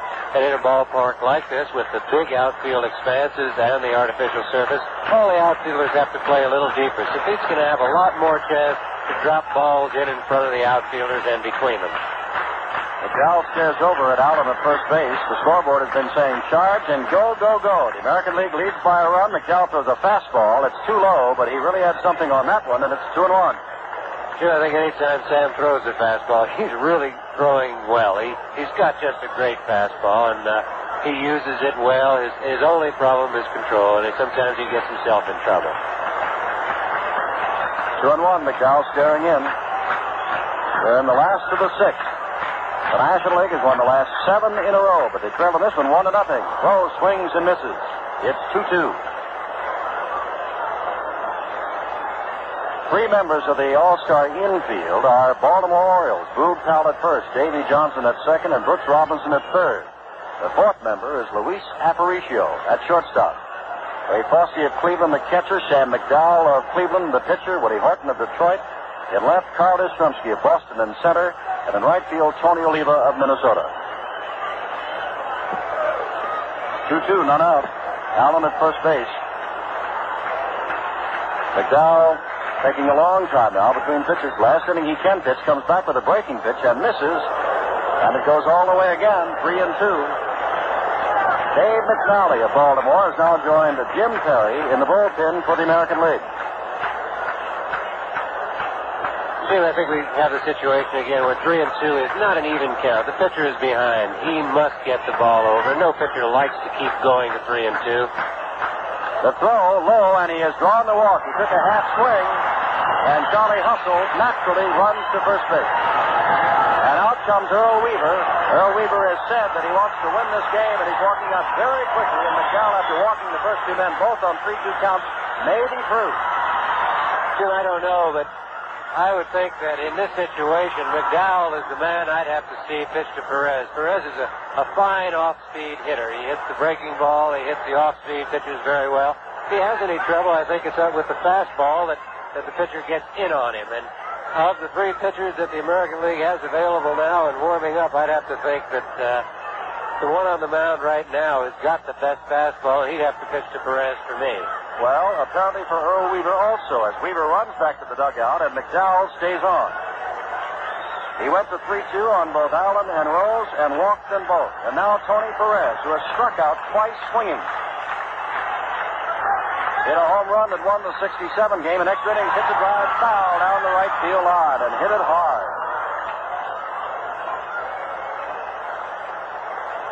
Perez looks down to DeRocher, who gives him the signs at third base. McNally and Perry continue to warm in the American League bullpen. 51,000 plus here, along with the President of the United States and his family. McDowell throws low and away. And it's 1-1 to Tony Perez, who has 29 home runs and 90 RBIs and is hitting .356. Jim, and I don't think that would make a bit of difference if this were a regular season game. His manager would have to have him bunting. He's down by 1. He's got to stay out of the double play. But here in an All-Star game, the people want to see Perez hit. The manager, Gil Hodges, has got to let him hit. 1-1 count, hits it high in the air and in the infield. Johnson backs up, waves everybody away, makes no mistake about that, trails the ball, and now gloves it. And Brooks Robinson runs all the way to second base, hoping to get Allen off second base after the catch. 1 down, and Jim Hickman of Chicago up for the first time.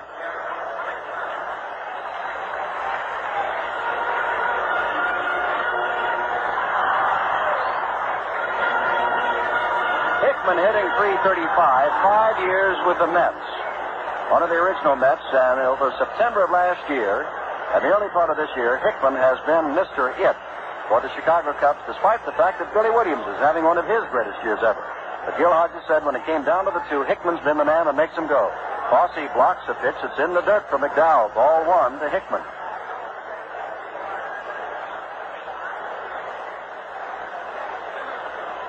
Hickman, who is 33 years old, is playing in his first All-Star game. And over the last 15 games of the regular National League season has been hitting at a .367 clip. Want to know the count to him. 1-0 the score. The American League. McDowell ready to throw and strike. Right on the inside corner. 1-1. Allen, who drew a walk, is on second. Rose, who drew a walk, is on at first.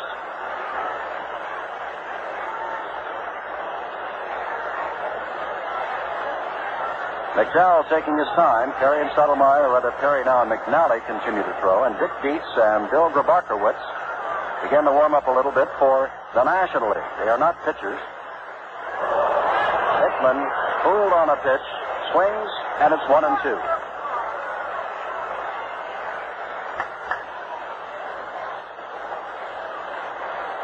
The American League looking for the double play. Allen leads off at second. Rose takes a few more steps off first. McDowell back to throw. Fly ball to short right field. Davy Johnson again goes out and waves everybody away. Taps his glove, and he's made the last 2 putouts. Allen retreats to second. Rose back to first. And Johnny Bench, the batter. I think both those last 2 outs show you what the good fastball can do for you. Sam got in trouble. He got himself in trouble. And McDowell just reached back, threw a little harder, threw good fastballs to the next 2 hitters, and got them both to pop it up to the second baseman. Neither Perez nor Hickman could pull the ball, and couldn't keep from hitting the ball on the fifth. Johnny Bench has struck out swinging twice. The last time, it was McDowell who got him. Sam now trying to pitch out of a jam and protect the 1-0 American League lead. We're in the last of the 6th inning of a low-scoring All-Star game. First pitch for McDowell is outside, ball 1. Now, Tony Perez has struck out twice and popped up. Johnny Bench has struck out twice, but he's also gunned down Tommy Harper trying to steal. But the Cincinnati fans would dearly love to see Bench come up with a clutch hit here and at least tie the game. Remember, he has 28 home runs and 79 RBIs. McDowell throws it an off-speed pitch. He swings and misses. Strike 1. 1-1 to Bench. Jim, Sam McDowell is very successful when he uses the change and when he gets it over. And as we said earlier, sometimes he's tempted to use it a little too much. It's only good because of how good his fastball is. And I think if Sam goes to it too often, then he gets a little in trouble. Swings and misses at a fastball this time. It's 1-2. Then swinging hard. The Cincinnati players love to go for the fences, and you can tell it by the number of home runs they've hit. Perez, for example, 29. Bench, 28. 51,838 looking on at the new Riverfront Stadium in Cincinnati. 1-2 the count. McDowell throws, change, and has him swinging. Bench is struck out for the 3rd time. The first 2 men get on, but then McDowell gets 2 on pop-ups to the second baseman and strikes out the dangerous Johnny Bench. At the end of 6, the American League 1, the National League nothing. That counts. We pause 30 seconds for station identification. Hello again from Cincinnati, Ohio, the brand new Riverfront Stadium. We've had quite a few changes, and we'll give them to you in a moment. The American League 1 run on 4 hits, no errors. The National League no runs, just 2 hits and no errors as we move to the top of the 7th. Boog Powell will be the batter. But Dick Dietz of San Francisco is in to catch, replacing Johnny Bench, who struck out 3 times. Bill Grabarkewitz of the Dodgers replaces another Cincinnati Red, Tony Perez, at third base. Bud Harrelson making his first appearance also as an All-Star, as are Dietz, and Grabarkewitz goes in at shortstop. So it is Allen at first base, Menke at second, Harrelson of the Mets at short, Grabarkewitz of the Dodgers at third, Dietz behind the plate, Perry still the pitcher, Hickman in left, Gaston in center, Rose in right. Powell swings and fouls the first one in the dirt at the plate, strike 1. Boog popped out to Perez back in the first and fly to short center in the 4th. Up for the 3rd time. Leads the American League in RBIs with 73, .320 batting average, and 23 home runs.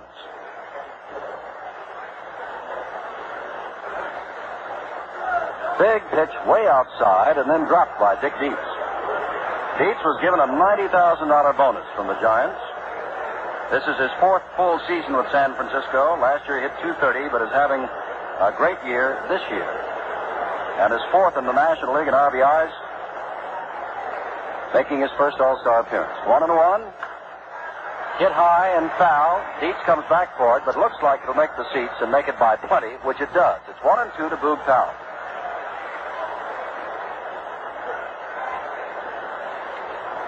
Only a right-hander is going now, and it is Jim Perry, the brother of Gaylord Perry, down in the American League bullpen, and a fellow by the name of Gibson, first name Bob of St. Louis, warms up in the National League bullpen. 1-2 on a steamy night, but an exciting night in Cincinnati. They're proud of the new stadium, and they're proud to have the All-Star game here. And what a setting for it. Perry, taking a long time, is now set to throw with a 1-2 count to Powell. Swings, grounds it right back to Gaylord, who takes his time, lets Powell run a little bit, and then tosses over to Allen for the first out of the 7th.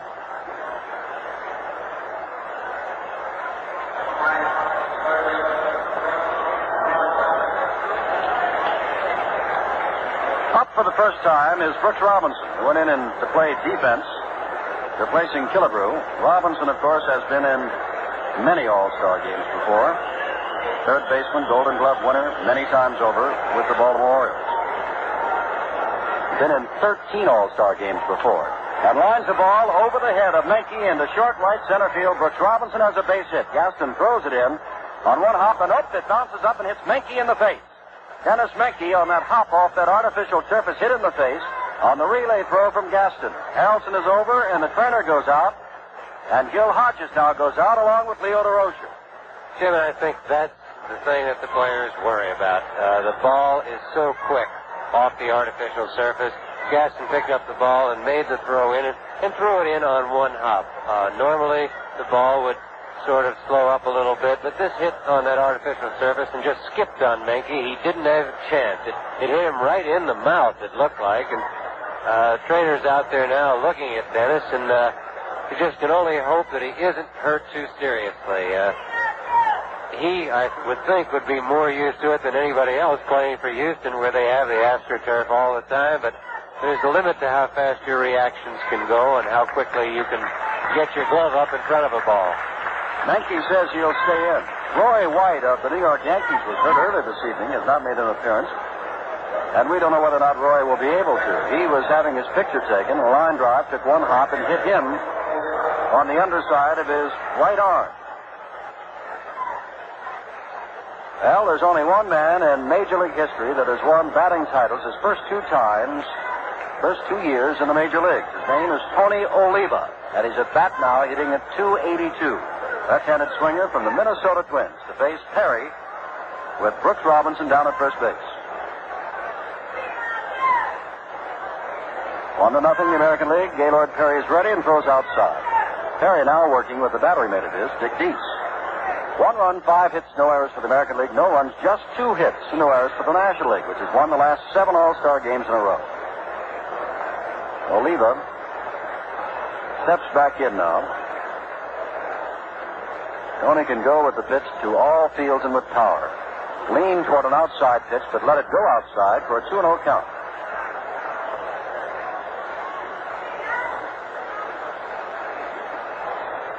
Tony came up in 1964, won the batting title as a rookie, then won it again in '65, and since then has been second twice and third once, despite some injuries.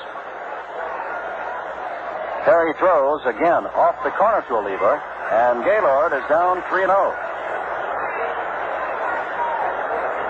The American League hasn't been gifted with the base on balls yet. And on 3-0, Oliva has looked down to his coach, manager Lefty Phillips of California at third base, and is ready, and he is simply taking all the way, and it's strike 1. Now with 3-1 and 1 out, and Brooks Robinson, who does not have great speed on at first base. Oliva takes time to step out to look down at Lefty Phillips.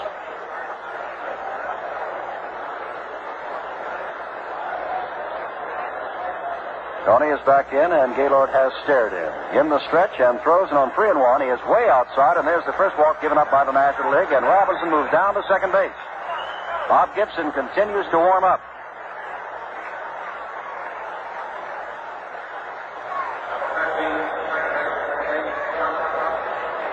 Perry has given up 3 hits in the only run of the ball game and struck out no one, and now he's given up his first walk. And Davy Johnson is starting because Rod Carew of Minnesota, who was voted as the All-Star second baseman, is injured, is up. Davy is flied to right and fouled out to the second baseman. Ball outside from Perry, and Gaylord kicks up dust at the mound. He didn't think it was a ball. 1-0. Robinson on at second, Oliva on at first. The American League won, the National League nothing. We're in the 7th inning.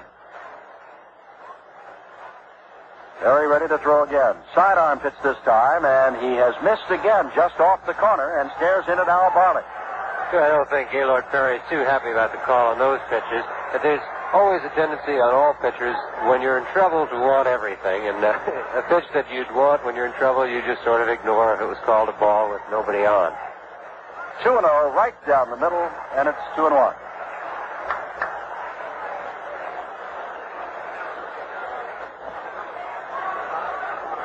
The National League fans here, and they keep waiting for the National League to explode. Thus far, there's only been 1 run scored, and the American League did that.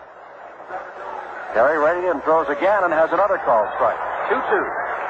2 that have just missed, and 2, this last one, Davy Johnson turned and questioned the umpire that it was a strike.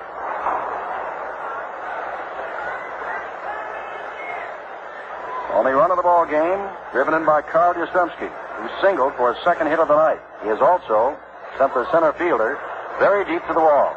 Next pitch by Perry misses, and it's all the way on Davy Johnson, 3-2 with 1 out. See whether they're running or hanging close. On 3-2 with just 1 out. Ralph Houck walks over and says something to Oliva at first base. Houck, the coach at first. Perry staring back. They are not running on the pitch. Unintentionally fouled by Johnson. So it's still 3-2.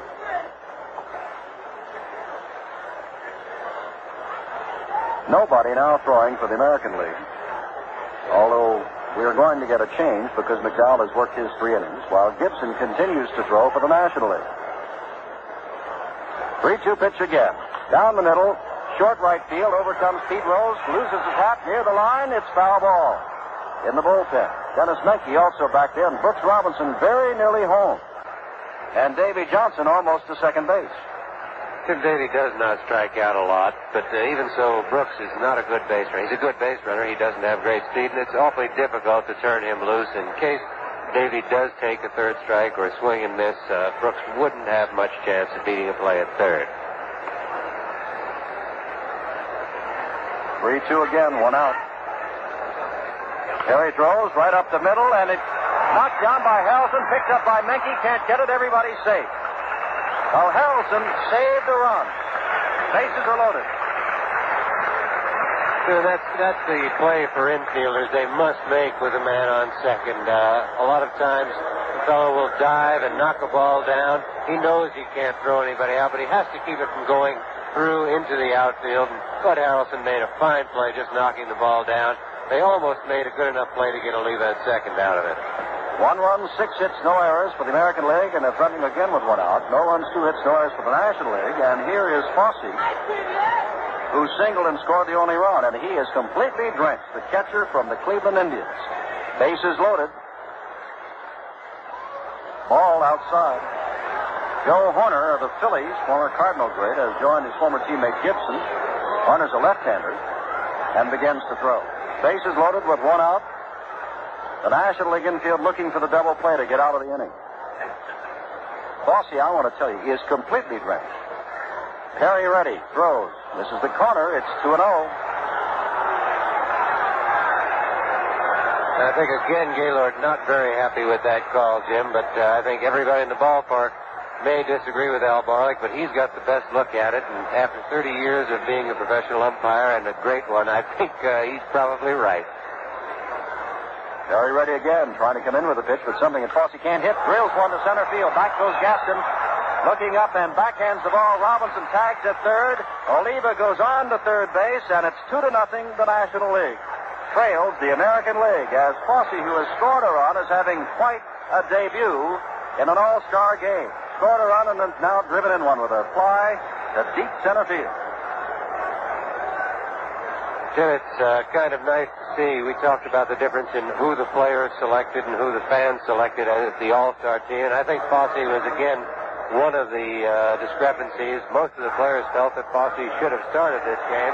He's hitting almost 100 points higher than Bill Freehan. And since he's come into the ballgame, he's had a fine night. Well, Alex Johnson, who also used to play for the Reds, now with the California Angels, steps into bat for McDowell, who's all through. Perry comes in with a curveball and misses. It's ball one. Johnson having a great year, hitting at .328. Been around with the Phillies and the Cards and Cincinnati, and now with California.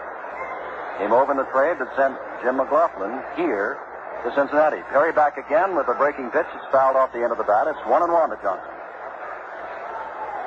Davey Johnson is on at first base. Alex Johnson is the batter. While over at third base is Tony Oliva.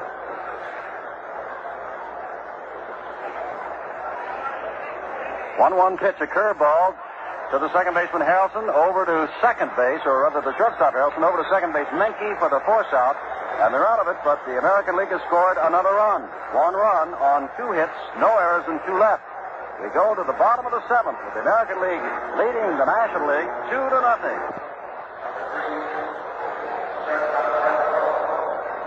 Earl Weaver making all his defensive moves now. Amos Otis is actually the only real center fielder on the American League squad. And Carl Yastrzemski, who's just recently moved to first, has been playing it like he's played it all his life. Both Boston and Carl are very happy with the way that experiment has worked out. Strike one pitch from Jim Perry, who's come in. He misses. It's 1-1. Yastrzemski, as Sandy said, has been at first base. In recent weeks, Jim Perry comes in to try to save the victory for Sam McDowell over his brother Gaylord Perry, who stands to lose, and has given up both runs. 2-1 now to Bud Harrelson, who saved a run with a fine diving stop from a shortstop position at second base in the top of this inning. Harrelson in his first All-Star game, and the ball dived for by Yastrzemski. At first, he can't come up with it. And Harrelson, in his first time at bat, in his first All-Star game, singles to right field. And so Jim Perry has given up the third hit.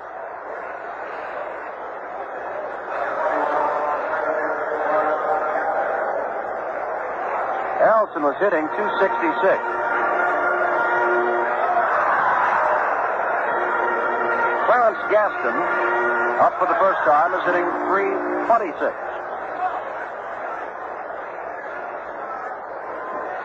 Gaston of the San Diego Padres, what a story he's got, because he was the 30th and last player to be picked by the Padres in their draft to get a team last year, and here he is in the All-Star game. Breaking pitch from Jim Perry, stays high, it's ball one. Harrelson, a fine base runner, on at first base, but the score is 2-0. The American League, the National League, trails in the last of the 7th. Perry, right-hander like his brother, throws again a breaking pitch, foul to the screen. It's 1-1.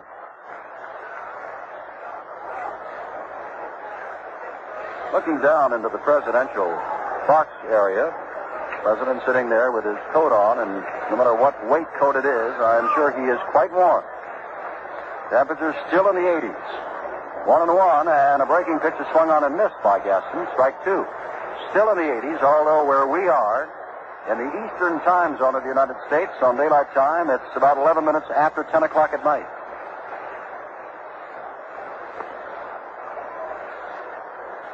Perry ready for the 1-2 pitch. Harrelson on at first base. Harrelson left as if to go. Fastball is inside and rather high. It's 2-2. Well, the man of the hour is the man who was not picked as the number 1 catcher. Fosse, who at his first time up singled and scored late on Yastrzemski's single in the 6th, and then with a sacrifice line drive to deep center, scored Brooks Robinson in the 7th. 2-2 to Gaston. Outside, it is 3-2. With Harrelson on at first and none out in the last of the 7th. Earl Weaver striding back and forth in the American League dugout and looking to someone, and he may get that bullpen busy again. 2 runs against this National League All-Star lineup is not much. Looks like McNally is getting up to throw again. Either he or Fritz Peterson of New York. Looks now like it's Peterson of New York. Check at first base where Yastrzemski is. Harrelson is back in time. 3-2 to Gaston. Inside, and Gaston draws the walk, and Harrelson goes to second.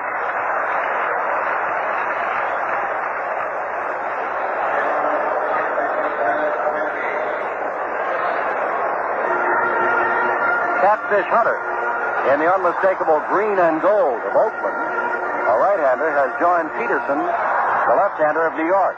Dennis Menke, who walked his last time up and also took a short hop throw from Gaston that hit him in the face, is the man up. And out on deck is Stretch, Willie McCovey, bothered with a pulled muscle in his leg, but available for pinch hitting duties. And of course, a home run hitter in last year's All-Star game. The San Francisco Giants' big first baseman. Had a couple of them last year. Menke squares as if to bunt, takes a strike. Harrelson down at second base. Gaston on at first. 2-0 to score. Last of the 7th. Jim Perry looking back at Harrelson, who's on at second base. Gaston not being held, of course, by Yastrzemski at first, with no place to go. Second base occupied. Perry throws, swing, and fouled back by Menke.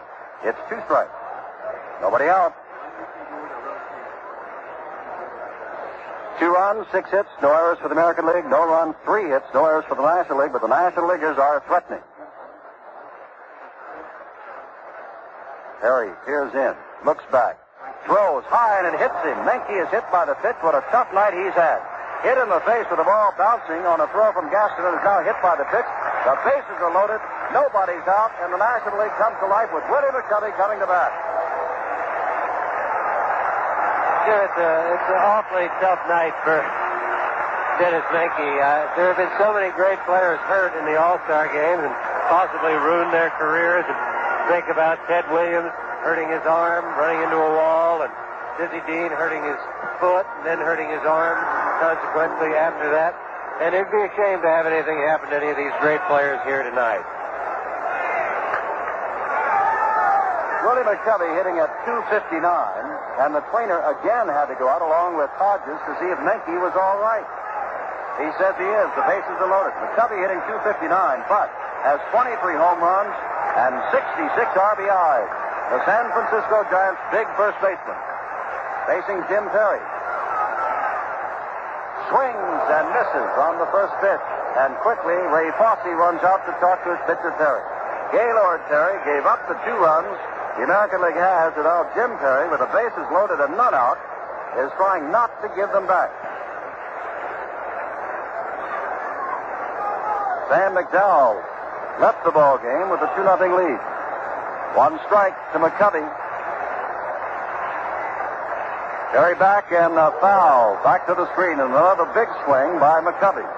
Harrelson on at third. He singled, went to second when Gaston walked. Menke loaded the bases when he was hit by a pitch.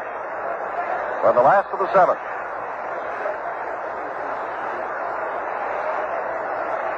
The National League, for that long, long streak of wins in the All-Star game, tries to come back. McCovey, a slow roller, charged by Aparicio, tags one man, throws on to first, double play, and a run scores. Harrelson scores. I think Menke was a little confused on that play and did not pick up the ball. If he had, would have known that he had to stop and make Aparicio come and get him. Dennis ran into the tag. I think he was trying to get to second base to break up a double play, thinking Aparicio was going to toss the ball to the second baseman. And Dennis knew that he had to break up the double play because of McCovey's bad leg. But instead, he just ran right into the tag by Aparicio, and it was an easy double play. 2-1 to score. Gaston, the tying run, is on at third base, but 2 are out now, and Allen, who is hitless on the night, swings at the first pitch and misses, strike 1. Allen flied deep to right in the first inning, lined to the second baseman in the third, and walked on a 3-2 pitch in the 6th. Perry has given up 1 run now, comes back inside and low to Allen, and it's 1-1. Perry got in trouble, giving up a base hit to the first man he faced, Harrelson, walked Gaston, and again in trouble when his wildness forced him to hit Menke. Double play is allowed a run to score with Gaston on at third base. Allen swings and misses again. 1-2. Allen, like all of these home run hitters, are free swingers. They're not like the Beckerts who hit few home runs, but seldom strike out. Terry ready on the 1-2 pitch and throws, and it's fouled upstairs. There are no screens or any kind of protection in front of the press box behind home plate. And the writers here had better stay pretty alert. That ball bounced in and out again. Terry ready to throw. 1-2. It's low and in the dirt. Picked up by Fosse. Oh, Fosse is going to lose a few pounds tonight. Catching as he is behind the plate. Completely wet. But I'm sure at the moment completely happy. He has done quite a job. 2-2 now. Allen trying to get the tying run in. Jim Terry ready to throw and throws low and away. And we have a full count again. With Charlie Hustle, Pete Rose kneeling on deck.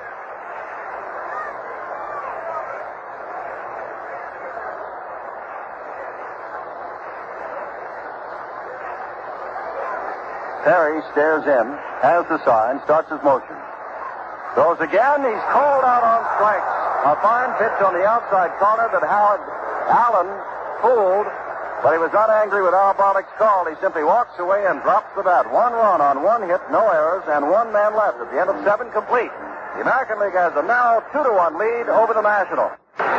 This is Sandy Koufax with Jim Simpson and Len Dillon in Cincinnati's new Riverfront Stadium at the 41st All-Star game. The end of 7 innings, the American League holds a slim 2-1 lead over the National League. For the American League, it's 2 runs, 6 hits, no errors. For the National League, 1 run, 3 hits, and no errors. 51,838 people in the stands, plus 1, the President of the United States. Jim, we have a few changes in the lineup. Willie McCovey stays on to play first base, and Joe Morgan comes on to play second base. McCovey, the Giants, Morgan of the Houston Astros, and what a good thing this is for Joe. A few years ago, he was voted to the All-Star game, and then he fractured his kneecap and could not play. Well, because Mion of Atlanta could not play in this game, Morgan gets to play. He was voted in 1966 and could not play. Bob Gibson has come on to pitch. But now we have Dietz of San Francisco behind the plate, Gibson the pitcher, McCovey of San Francisco at first, Morgan of Houston at second, Harrelson of the Mets at short, Grabarkewitz of the Dodgers at third, Hickman of the Cubs in left, Gaston of San Diego in center, and Pete Rose of Cincinnati in right, and the batter, Aparicio, who's been in there all the way, up for the 4th time without a hit, swings and fouls the ball down the third baseline. Bob Gibson, 12-4, just had a 10-game winning streak snapped in his last start. 11 complete games and 19 starts this year. He's pitched 153 innings and has struck out 156 men. He's in his 5th All-Star game, and he's the 4th pitcher. At the moment, Gaylord Perry stands to be the loser in this 2-1 ball game. We are in the 8th inning. Aparicio, the leadoff batter for the American League batting order, leads it off in the 8th and swings at a pitch. It's 0-2 to Luis. Gibson got off to a very slow start this year, and a lot of people started to write him off and say that the fastball was gone, but all of a sudden it turned around. He started to throw hard, and he looks like the same pitcher he's been for a lot of years, a great one. 1-2, and the last 2 pitches, Sandy, that he's given Aparicio have been breaking pitches. 1-2. Back again. Morgan gets his chance after coming in at second base and throws on to McCovey, who gets his first chance in the field and is 1 down. And I would imagine that Menke is seeking combat pay after tonight. I think Dennis looked for a while like the fighter who's maybe taking a few too many punches, and I think Gil Hodges, the manager, kept going out, asking him if he could stay on his feet, and he'd get a draw. Out here is one great, Carl Yastrzemski, who back in 1967 faced another great, Bob Gibson, in that fine 7-game World Series between the Red Sox and Cardinals. Yastrzemski's had a great night tonight. Swings again on the first pitch and has his 3rd hit. Rounds first base, rolls in right field, fires on to second. Well, Yastrzemski in the first inning singled on a 1-1 pitch. He drove Woody Mays deep to the wall. On the first pitch he saw in the 4th, he caught it. He singled on the first pitch he saw in the 6th, and he singles on the first pitch he sees in the 8th. And Willie Horton is up for the first time. I'd have to think that Carl Yastrzemski might be a first ball hitter. I know that Willie Horton is, and I'm sure that Bob Gibson probably knows that. They've gone over each opposing player in the clubhouse before the game, and probably be a little careful with the first pitch here. Willie Horton, hitting .304, takes the first pitch low. 16 home runs, 43 RBIs. Comes on with Yastrzemski on at first, one down in the top of the eighth. National League trails the American League 2-1. Gibson ready and throwing, and Horton drills one to center field. It's going to drop in there in front of Gaston. Yastrzemski stops at second, and the American League is back in business. Second hit off Bob Gibson.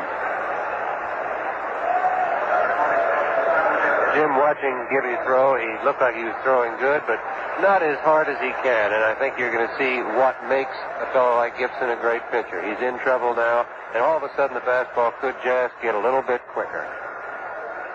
Well, up for the first time is Amos Otis of Kansas City, right-handed batter, hits the first pitch to short right field. Rose is there. Yastrzemski is making as if to tag. He's going to third base. Rose's throw comes there, and Yastrzemski's in ahead of the throw, going to third base. Staying on at first, of course, is Horton. They're two down with runners at first and third.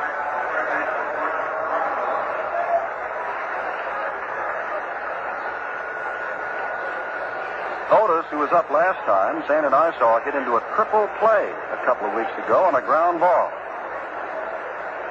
Now the batter is Brooks Robinson, who singled his first time up back in the seventh and later scored on Fosse's sacrifice fly to center. Gibson throws hard this time. Robinson drives Gaston back. Gaston on his horse. It'll be over his head, bounding against the wall. Yastrzemski scores. Horton is on his way around third base. He'll score. On the way to third is Brooks Robinson, and he's in with a triple. Robinson 2 for 2. It is 4-1, the American League. Jim, and I think all the players that hitting against Gibson have swung at the first pitch and hit the ball fairly well. And you just wonder if possibly they haven't found out something, or maybe just Bob is just throwing the fastball. It's hard to tell from up here, but he's gotten hurt almost every time on the first pitch. Well, he's given up 3 runs on 3 hits, including the first extra base hit of the night. 3 hits and 2 runs, and the score is 4-1. Bob Gibson had that long winning streak of 10 just snapped in his last start, and the American League has jumped on him in a hurry tonight. Oliva swings on the first pitch and drills it high, but to short right field. Pete Rose simply walks it, now trots in and takes it for the third out, but Gibson is touched up. 2-run score on 3 hits, no errors, and Robinson left at third base in the middle of the 8th inning. The American League 4, the National League 1. 6. The score at the end of 7.5. American League 4, National League 1. Rose, the switch hitter, batting left against Perry, swings on the first pitch and fouls it off. Robinson is going over near the dugout, but it's going to be in the first row of seats as Robinson falls over the rolled-up tarpaulin over there, but is all right. Grabarkewitz of the Dodgers on deck, hoping to get up, and will get up for the first time in this ballgame. Time running out on the National League. Earl Weaver, manager of Baltimore in the American League All-Star, said he's going to break that 7-game streak, and at the moment he's got a 3-run lead with time running out in the last of the 8th. Perry's ready, throws outside and low to Rose, and it's 1-1. Pete was up once before and walked back in the 6th inning. Jim Carey of Minnesota throws outside and high this time. It's 2-1 to Rose. 4 runs on 9 hits, no errors for the American League. 1 run, 3 hits, no errors on the National League. And the run that scored on a double play. Therefore, nobody gets the RBI. 2-1 pitch. Breaking pitch at the knees of Rose. It's 2-2, and Pete simply walks away from bottom. Jim, I think again we see in this All-Star game the dominance that pitching has, especially when they know they only have to go 3 innings. With all these great hitters, we haven't had very many balls hit well. Even some of the base hits have been not hit well. Rose strikes out swinging. Perry gets his second strikeout. Well, Cincinnati fans thus far have been disappointed. John Bench struck out 3 straight times. Tony Perez struck out twice and popped up. And Pete Rose has walked and struck out.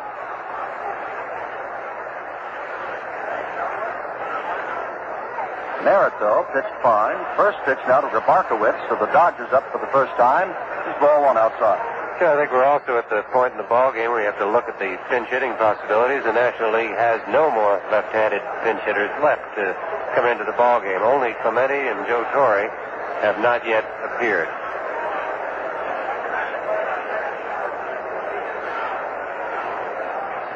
Grabarkewitz is hitting .340. Low and away. 2-1 now for Billy in his first All-Star game. Fourth in the league in hitting.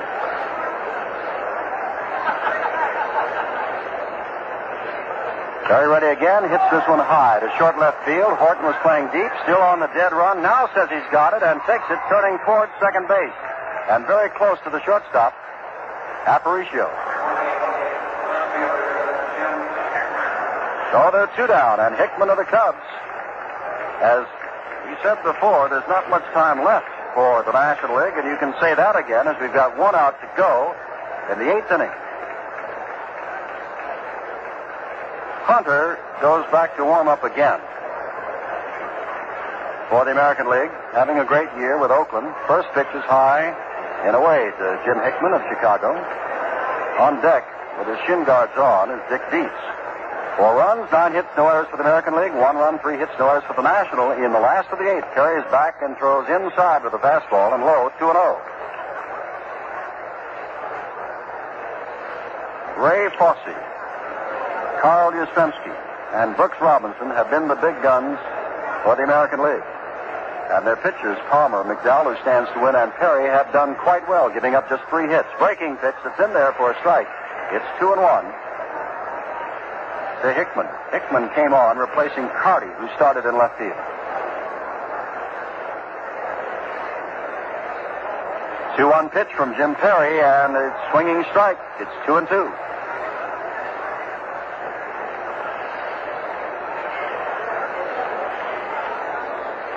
Crowd very quiet because this has been the American League's ball game so far. Drive is foul, up and off to the right, out of play. 2 balls, 2 strikes, 2 outs.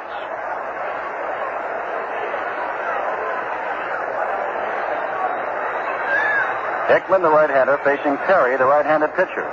Jim is back and strikes him out swinging.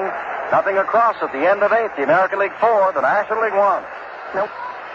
Back in Cincinnati, Bob Gibson throws to the first batter, Davy Johnson, who is 1 for 3, swinging strike 1. Along with Sandy Koufax and Len Dillon, this is Jim Simpson. Gibson is ready again, throws again, another swinging strike. It's 0-2 to Johnson. Johnson last time was robbed of an RBI when Harrelson at shortstop made a fine dive to stop his base hit from getting on through to the outfield. Gibson throws again, a breaking pitch, but it's up high, and it's 1-2. Davy fly to right is also fouled out. 4-1, the American League. We are in the top of the 9th inning. Drive foul upstairs, off to the right. Well, it'll drop in that big field section. They have 4 levels here. The lows, the club level, the plaza level, and the field section. Johnson strikes out, reaching for an outside pitch.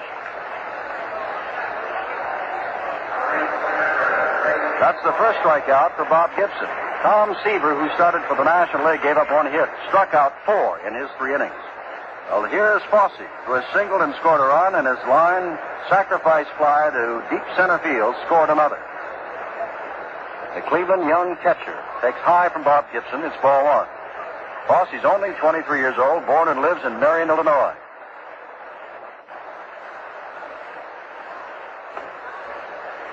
Jim Fregosi, who has not been in the ball game yet, hitting .298.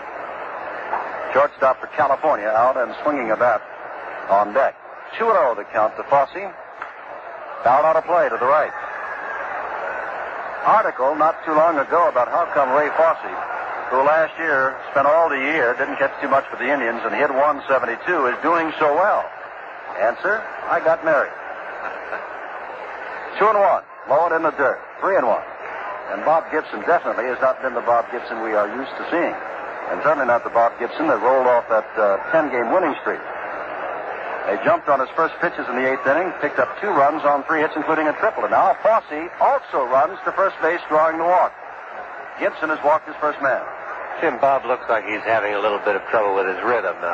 He's throwing fairly well. It's not the overpowering stuff that he usually has, but he's not making his pitches. He's missing with the fastball, he's missing with the breaking ball, and he just doesn't look really too comfortable out on the mound tonight.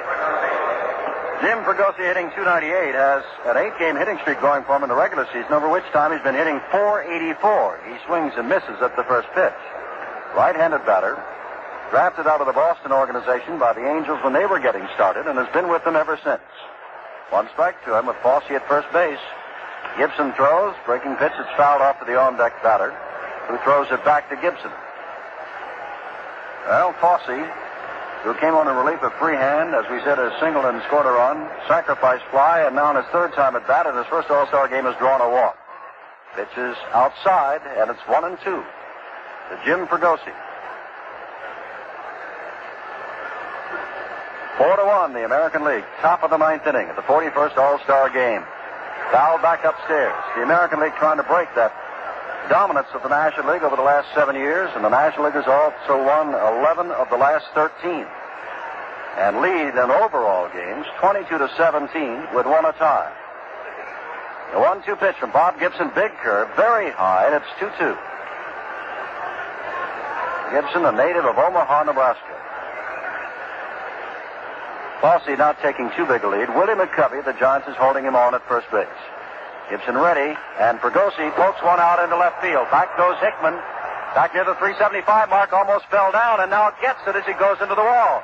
Taking a look at Gaston, and Fosse has to run back to first. I think that's one of the other problems in All-Star games, not being used to the fellow that's playing next to you. The left fielder doesn't know the center fielder doesn't know the left fielder. Jim Hickman went back on that ball, looked for Gaston in center field, and almost fell down trying to get his footing again. And that's one of your problems. Well, here's Aparicio, who is playing all the way for the American League, as has Carl Yastrzemski and Davy Johnson. 1 strike as he fouls the first one off. 2 outs. Aparicio takes high. It's 1-1. Luis struck out in the first, grounded out in the 3rd, flied out in the 6th, and grounded out again in the 8th. He's 0 for 4. Gibson back, and he swings and misses. It's 1-2. 2 out. Fosse still on at first base.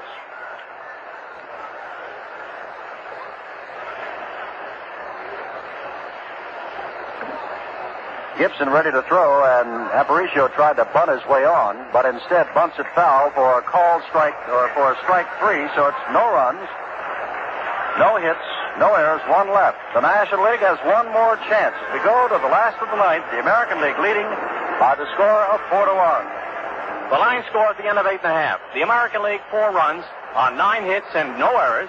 The National League 1 run, 3 hits, no errors. Jim? Well, in the last couple of years, Jim Catfish Hunter of Oakland has won 13 games, and in the 3rd year, he won 12. Already in 1970, he has won 13 ball games, and he's come in to save this one for Sam McDowell and the American League, and to break that 7-game winning streak of the National League. He'll face first Dick Dietz.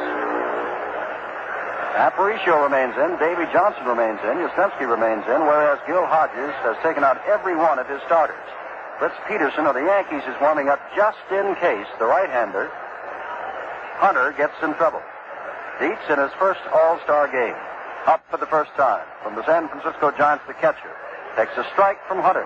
Well, here's somebody across the bay from San Francisco. Hunter pitching to a man from across the bay, Dietz from San Francisco. Now Stottlemyre. We've got 2 Yankees in the bullpen.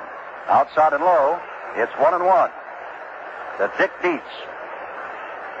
No Yankee has yet appeared, and we told you Roy White was also hit by a ball before the game in his arm and has not come back to play. It's 2-1 now as Hunter's next pitch is high. Harrelson is kneeling on deck.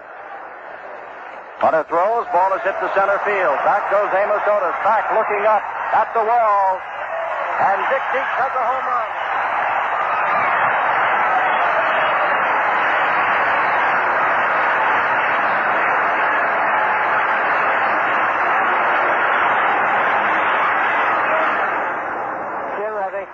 that's the first home run here tonight. It's interesting to me. I wanted to see just how the ball carried in this ballpark, and it seems like it does carry pretty well. Dietz is not a great slugger, not known for hitting the long ball, and he hit that ball all the way out in center field. And Harrelson follows up, swinging on the first pitch and lines a single to left field. It's 4-2, the American League and the National League ninth inning. And here comes the National League, and here comes Earl Weaver quickly to the mound.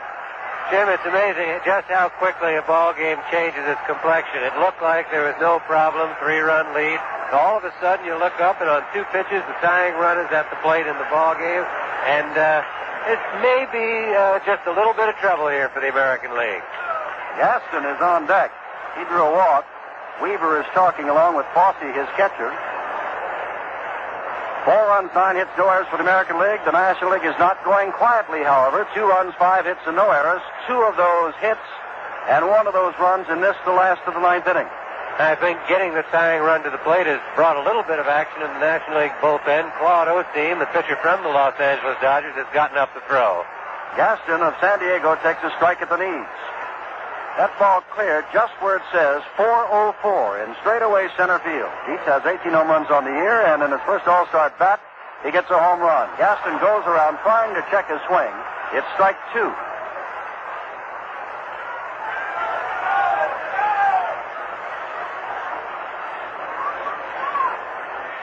Joe Morgan of the Astros on deck, breaking pitch, and it's popped up to the infield. Yastrzemski waving everybody off in front of Davy Johnson and takes it for the first out. Harrelson, of course, holds on.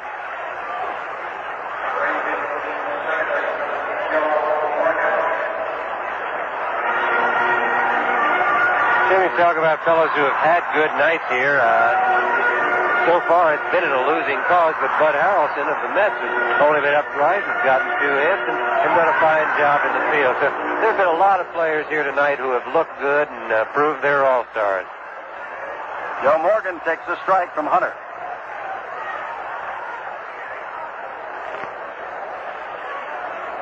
Morgan has 2 home runs this year, but has surprising power on occasion for a little man. Can get the ball around very well. Get the bat around and hit the ball long distance. Stan and I saw him hit a home run in the dome that there was no question about, and it's difficult to hit it there. 1-1 the count to him. Harrelson on at first, 4-2 the score. We're in the last of the 9th inning. Did not go all the way around. Now, Barlick said he did go around. Fosse looked back and challenged him as Morgan looked like he went around. Nothing was said. Fosse looked back and said, what? And Barlick said it is a strike. Knowing Al Barlick and how good an umpire he is, I'm sure that the late call on that came because he was checking with the third base umpire. The third base umpire will give the home plate umpire a sign on check swings to let him know if the batter went around. 2-2 to Morgan with 1 out. 4-2 the score. Last of the 9th inning. The American League leads. Hunter throws. Again a check swing by Morgan. And it's 3-2. Morgan trying to get on base, and kneeling on deck is Willie McCovey. The one thing Morgan does not want, of course, is a double play to end the ball game. Give McCovey the shot at it. Breaking pitch, lines it to right field. Over quickly is Oliva. Picks it up. Stopping at second is Harrelson. Men on first and second, and Willie McCovey the batter. And Earl Weaver quickly out of the dugout, and probably will go to Peterson, the left-hander. The pitch to the left-handed McCovey. Jim, on the National League bench, you only have 2 players right now, except for the pitchers who have not been in the ball game, and they are both right-hand hitters, both good right-hand hitters. Joe Torre of the Cardinals and Roberto Clemente of the Pirates. Clemente has had a problem with his neck. Whether it is so bad that he can't hit or can't play, we don't know. But there is the possibility if Gil Hodges wanted to make the change, he's got 2 fellows sitting there who can hit the ball out of any ballpark anywhere. Well, Hunter is gone. 1/3 of an inning, responsible thus far for 1 run, 3 hits, retired just 1 man. And of course, this game could be tied with both runs charged to Hunter, who cannot lose it. Also seemed like something had to happen. It's just too good a lineup, both clubs, the National League and the American League club. And it was a great tribute to the American League pitching that they held it so long, but to hold that National League lineup to only 3 hits through 9 innings, that's a great chore for a pitching staff to come up with. And it would be exactly the same kind of chore for the National League staff to hold the American League club to only 3 hits. So it took a while, but I think the talent on both these lineups is starting to show up. For the National League is showing up very late, possibly too late for them. We can only wait and see right now. As McCovey comes out, Roberto Clemente comes to the on-deck circle. So the National League has 2 great shots at it. McCovey, remember, however, is working with that pulled hamstring muscle. And with the possibility of a double play, he will not be able to give it his all going down the first base line. Peterson has won 10, lost 5. His earned run average 3.77 for the Yankees. And now is ready to pitch to Willie McCovey. Tim, it's doubtful that you'd bunt with a hitter like McCovey, but the percentages, the rules of baseball so-called say that you play for a tie at home and play to win on the road. This is the home park for the National League, so there is still the possibility with Clemente on deck that McCovey might be bunting, but I wouldn't look for it. McCovey takes a giant swing. Strike 1. Harrelson down at second base. Joe Morgan on at first base, and quickly Ray Fosse of the Indians out. The talk with Fritz Peterson. 1 out, last of the ninth. 4 runs, 9 hits, no errors for the American League. The National League with its perhaps last chance. 2 runs, 6 hits, no errors. Clyde Wright, left-hander of the Angels, now up and throwing. Joining Stottlemyre, the Yankees, in the American League bullpen. Osteen still down in the National League bullpen. 1 strike to McCovey. Peterson ready. Throws from the stretch, fouled off to the left and out of play by McCovey. And quickly, Peterson has him down 0-2. Clemente, who had a sore neck and did not come in until after the workout yesterday, kneeling on deck. Some question whether or not he would play. He thought he wouldn't, but he's here. Could be in a position to be the hero of the game that at one moment it looked like he wasn't going to play him. Peterson backs, ground ball, base hit, past Johnson. Harrelson comes on to score. It's 4-3, and the tying run, Morgan at third base, and Clemente the batter.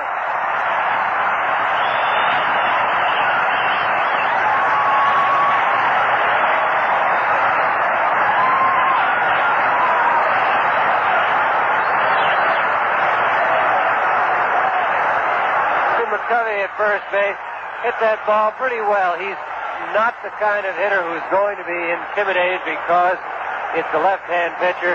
I'm sure that he'd be the first to admit that it's a lot easier for him to hit against right-handers, but he got up there and hit the ball hard, hit it back through the middle, and right now the tying run is only 90 feet away, and the winning run's at first base, and I would think we may have a pinch runner here for McCovey. Gil Hodges out to talk to him, along with Lum Harris, the first base coach, to find out if Willie can run it all. And I would think that we're going to have a pinch runner. It might even be the pitcher, Claude Osteen. Osteen is coming in. Run. Osteen coming in. McCovey marches off. And Roberto Clemente, with a .355 batting average, comes to bat.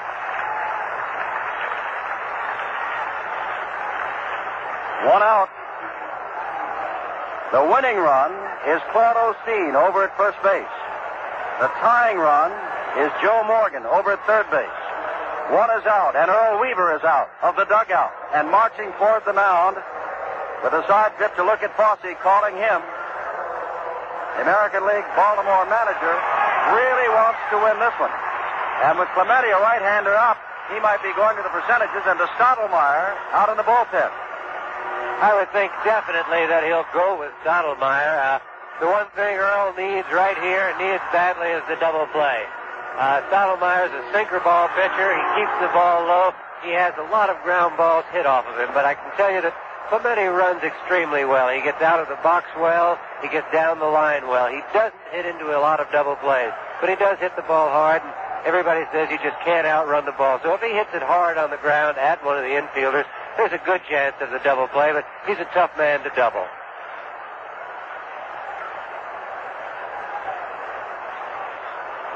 Well, Stottlemyre comes in. He is the 6th American League pitcher, and he is the 3rd in this, the 9th inning. We pause 30 seconds for station identification.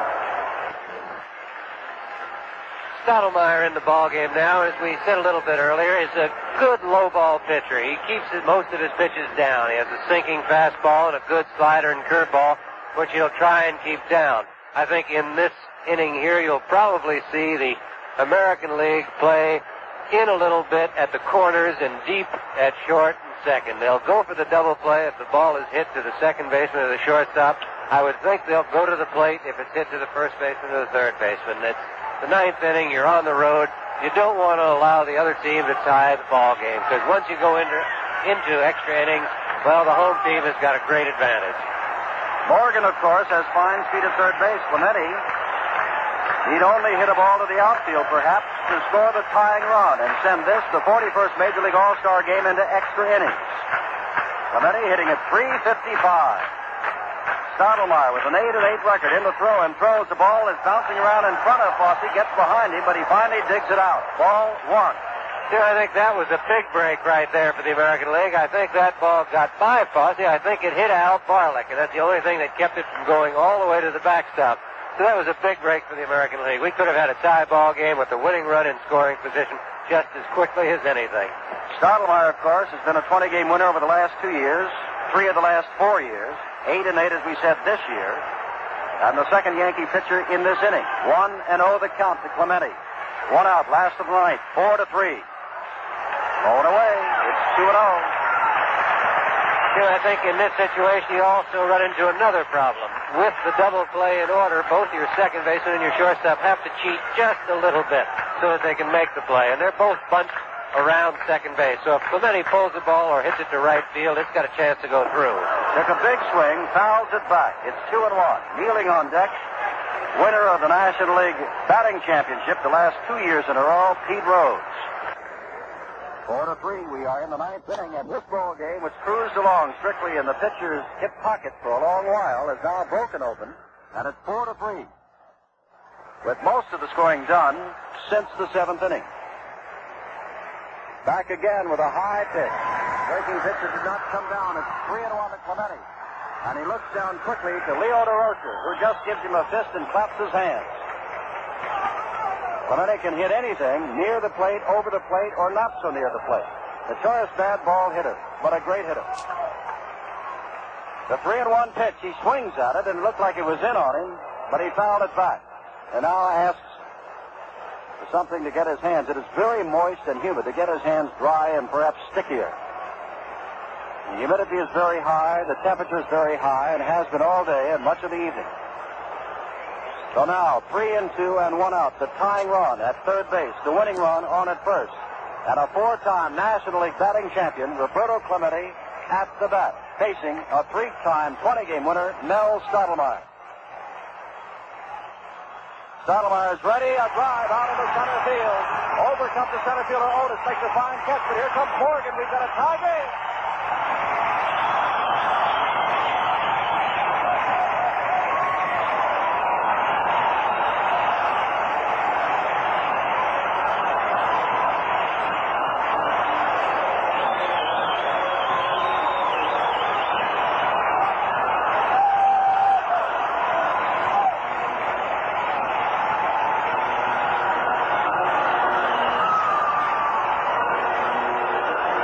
Listening to that crowd, there's no doubt that this is not a nonpartisan crowd. Cincinnati, a great baseball town, the oldest franchise in baseball, really rooting for the National Leaguers here tonight.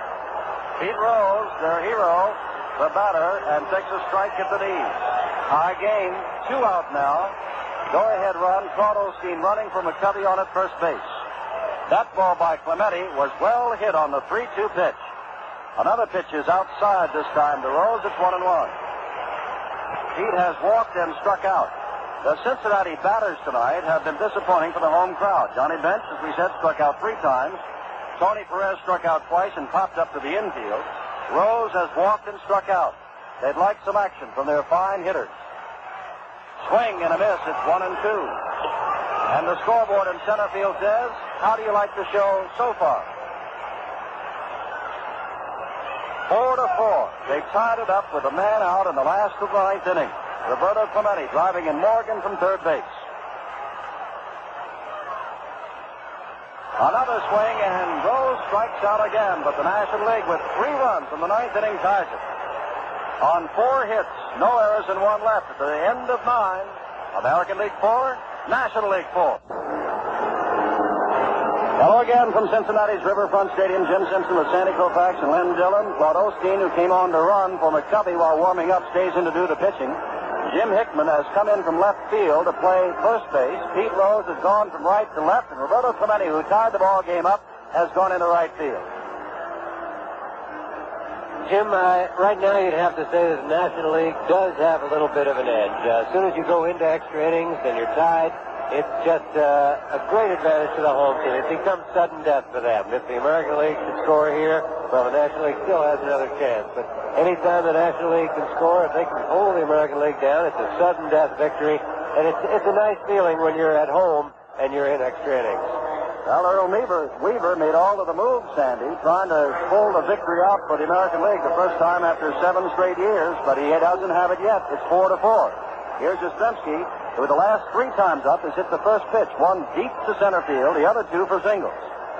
Claude Osteen to do the pitching, and this time he can't hit the first pitch. It's in the dirt and through the legs of the catcher, Dick Dietz. Yastrzemski will be followed by Willie Horton.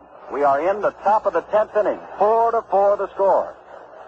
No score until the American League got 1 in the 6th. The National League got 3 in the last of the 9th. Yastrzemski grounds one. Hickman backs on it. Osteen comes over quickly to cover first. Almost missed the bag and had to swoop in on it, but does for the first out.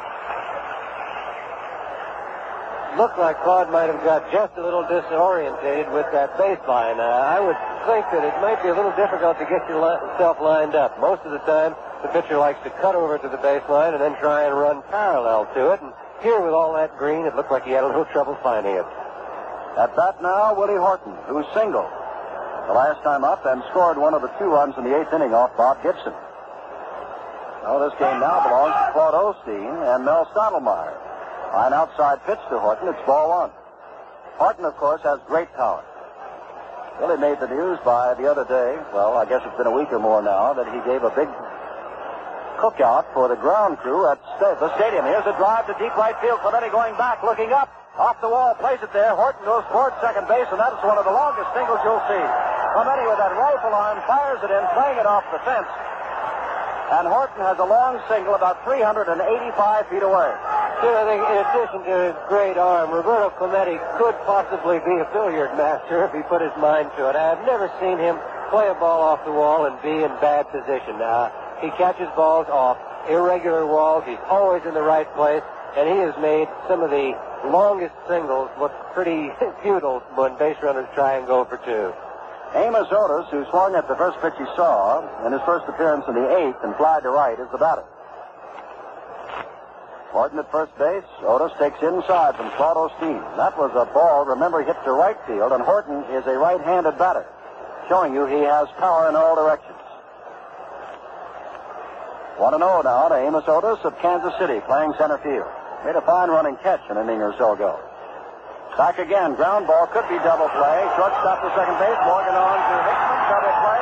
The National League comes to bat in the last of the 10th inning with a tie ball game, 4-4. Mel Stottlemyre will face Bill Grabarkewitz of the Dodgers in the last of the 10th inning. He flied to short left, last time up, his only other time up, and a good breaking pitch from Stottlemyre, strike 1. On deck is Hickman. National League got 3 in the last of the 9th at tight. Stottlemyre has him swinging this time, fouling it at the plate, and 2 strikes to Grabarkewitz. To Billy, in his first All-Star game, 4th in the league in hitting.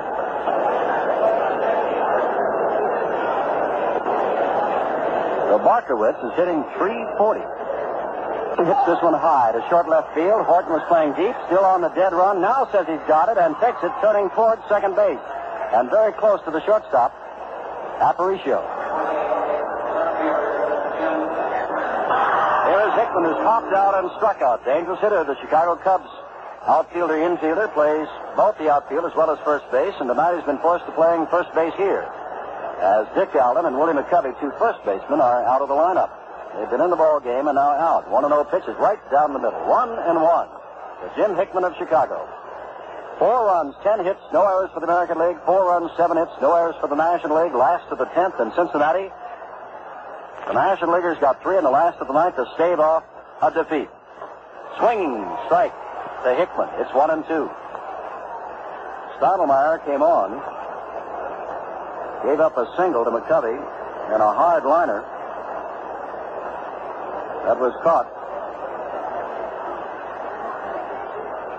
by Clemente. And Hickman strikes out.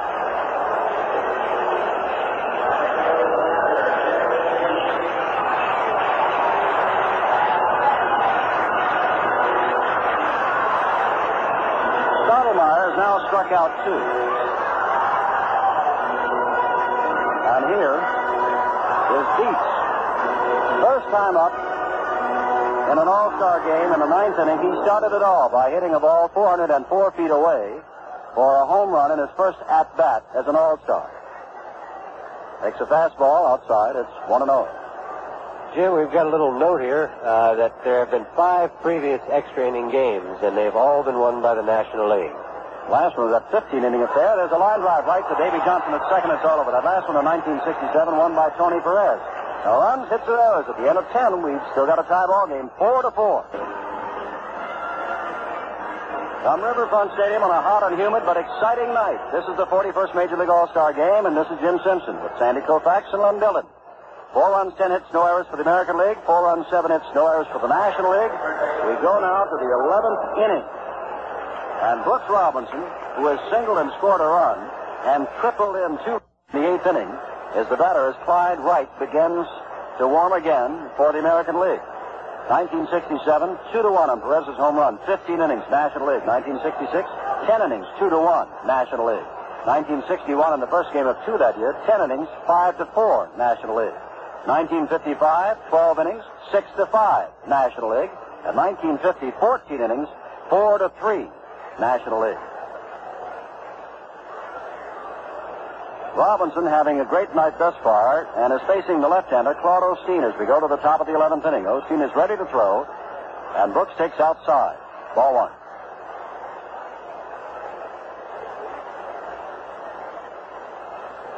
Robinson, right-handed batter, waits for Osteen. The Dodgers' next throw, again outside. It's 2-0. Well, there are not many people, when you start to maneuver now, Sandy, that either manager has left with which to maneuver.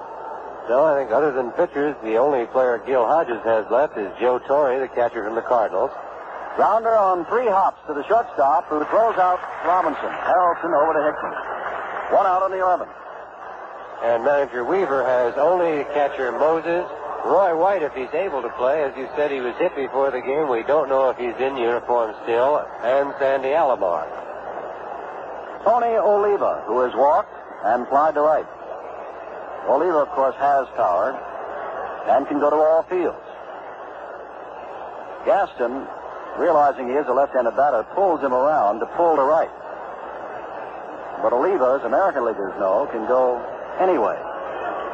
I think only the center fielder has moved in any one direction. Both the right and left fielder are playing him sort of straight away. He can hit the ball all over, but the center fielder has to commit himself one way or the other, even so he can just see the ball. The pitcher isn't in the way. First pitch from Osteen is high, and it's 1-0 to Tony Oliva, the Minnesota Twins.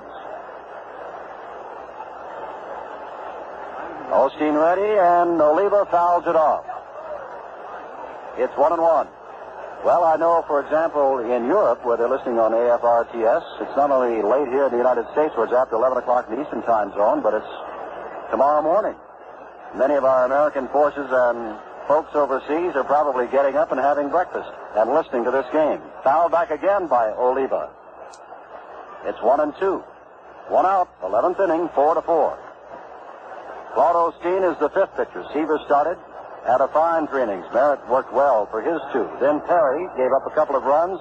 Gibson 2 more. Osteen now working. Osteen ready to throw. 1-2, and there's a drive down the line. In right field, it is fair. Oliva is on his way around first base. The rifle arm of Clemente and the throw into second base, and I want to tell you, Oliva just does get there with a double. Clemente from the deepest corner by the line.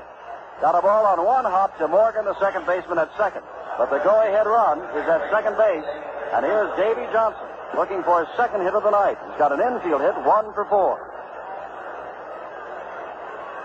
Clemente made a good play on that ball. There's not much you could do with it. There's no way to keep it from being a double. Oliva runs too well. Clemente got the ball in as quickly as he could with a strong throw, but it was an easy double for Tony. Davy Johnson, right-handed batter, trying to get Oliva around, ground ball. Oliva has to hold up. Charging in from third base is Grabarkewitz, throwing on to Hickman at first, and Johnson is out, and Oliva has to hold on. Well, if there's ever a hero, here's the one for the American League thus far tonight, one of them at least. In his first All-Star game, he singled and scored a run in the 6th. His line drive sacrifice fly drove in a run in the 7th, and he walked in the 9th. Ray Fosse. And with that in mind, first base open. Gil Hodges comes running out to talk to Claude Osteen. Well, with the open base, Jim, and Roy White, as I see now, is on deck. I'm glad to see that the injury was not bad enough to keep him out of the ballgame. I think Gil came out to ask Claude whether he'd rather pitch to Fosse or pitch to White, or whether he knows how to pitch to Fosse, just to make sure. Fosse, as we said, and his uniform has been dripping for some time, steps in completely drenched, just as though somebody turned a hose on him, catching behind the plate in this high temperature, high humidity night in Cincinnati, Ohio. Osteen is now ready. Strike on the outside corner. Fosse looks at it. Oliva started off second base. Walks back not quite. Checks around to see where Morgan is, where Harrelson is. Second baseman and shortstop at the National League. Making sure no one is sneaking in behind him. Osteen working from the stretch, looking back now at Oliva. And throwing, ground ball. Harrelson at shortstop, scoops it up, throws on to first base. And they got him. No runs, one hit. No errors, one left. We go to the last of the 11th, and it's a 4-4 tie. At the end of 10 and a half innings, it is the American League. 4 runs, 11 hits, no errors. The National League, 4 runs, 7 hits, and no errors. Jim? Well, Clyde Wright has come on to pitch. He's a left-hander as we go to the last of the 11th inning. And as a matter of fact, Earl Weaver has no more right-handers. Still in the bullpen, Mike Cuellar of Baltimore, Dave McNally of Baltimore, and both are left-handers. Sandy Alomar has gone in to play second base.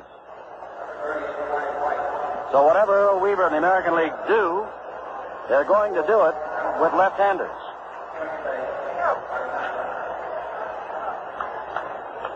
Clyde Wright, 27 years old, born in Johnson City, Tennessee. He was 1-8 last year, believe it or not. This year, he's 12-6. And he's going to face a fellow that's having a good night, switch hitter Ken Harrelson, who has 2 hits and has scored 2 runs. Horner, a left-hander of the Phillies now, warms up for the National League. Harrelson with a 266 average.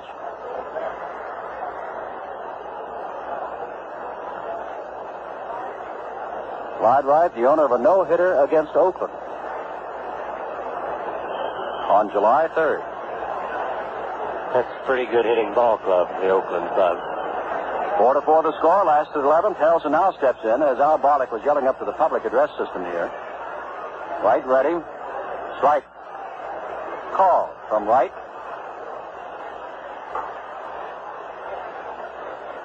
Well, this has been quite a ball game. The National League came up with 3 in the last of the 9th, and here we are, 4-4. There's a drive down the line, but it's pulled foul, and Harrelson doesn't hit him much better than that. He really got around on that ball. Now I begin to realize what the Cincinnati papers quoted the White House as saying about President Nixon. He's going to stay until the last out. Well, this ball game is now 3 hours old. It's still going, and Mr. Nixon is still here. 2-strike pitch to Harrelson. This one is hit to center field. And Amos Otis is right there, moving only a few steps to his right, and has it for the first out of the National League 11. And Gaston, Clarence Gaston of San Diego, has walked and popped to the first baseman as the batter. Coming out on deck is Joe Morgan. Sandy and I had pointed out there's not much maneuvering to be done here. Sandy Alomar is now in the ball game. Moses has not yet played. And the pitchers who are left in the American League are all left-handers. Ball 1. Roy White, of course, the switch hitter, was out, ready to swing last time, but never got up. 1-0. Wright, left-hander, moving to the right-hander, Gaston, who does have power. Ground ball very fast. Alomar goes to his knees, takes it, and throws on to Yastrzemski at first base. 2 down. Jim, it's interesting to see the way some of the infielders have played on the right side of the infield. Your second baseman, your first baseman, the ball gets to them so quickly they have time to get down on one knee to field the ball before throwing it to first. 2 outs now, and Joe Morgan, the left-hander, steps in against the left-hander Clyde Wright. 4-4 the score. Last of the 11th inning of the 41st Major League All-Star game. The pitch is low to Morgan, ball 1. 4 runs, 11 hits, no errors for the American League. 4 runs, 7 hits, no errors for the National League.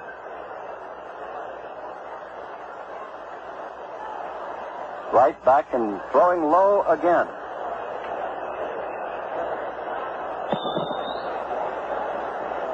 Horner, Wilhelm, and Simpson, who last pitched on Sunday, remain available. The manager, Gil Hodges. 2-0 pitch, again low from Wright. And suddenly he's lost the touch and has thrown 3 low pitches, and it's 3-0 to Joe Morgan.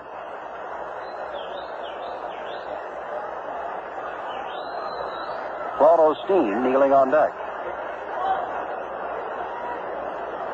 3-0 pitch, right down the middle. 3-1. Osteen wears the blue and the white of the Dodgers, is wearing a red batting helmet, and for the moment threw me off. 3-1, right, ready to go again. Swing and a miss on the 3-1 pitch. Ball popped out of the glove of Fosse, and it's now 3-2. Jim, Osteen is a good hitting pitcher. He has pinch hit for the Dodgers many times, but he's not that crazy about hitting against left-handers.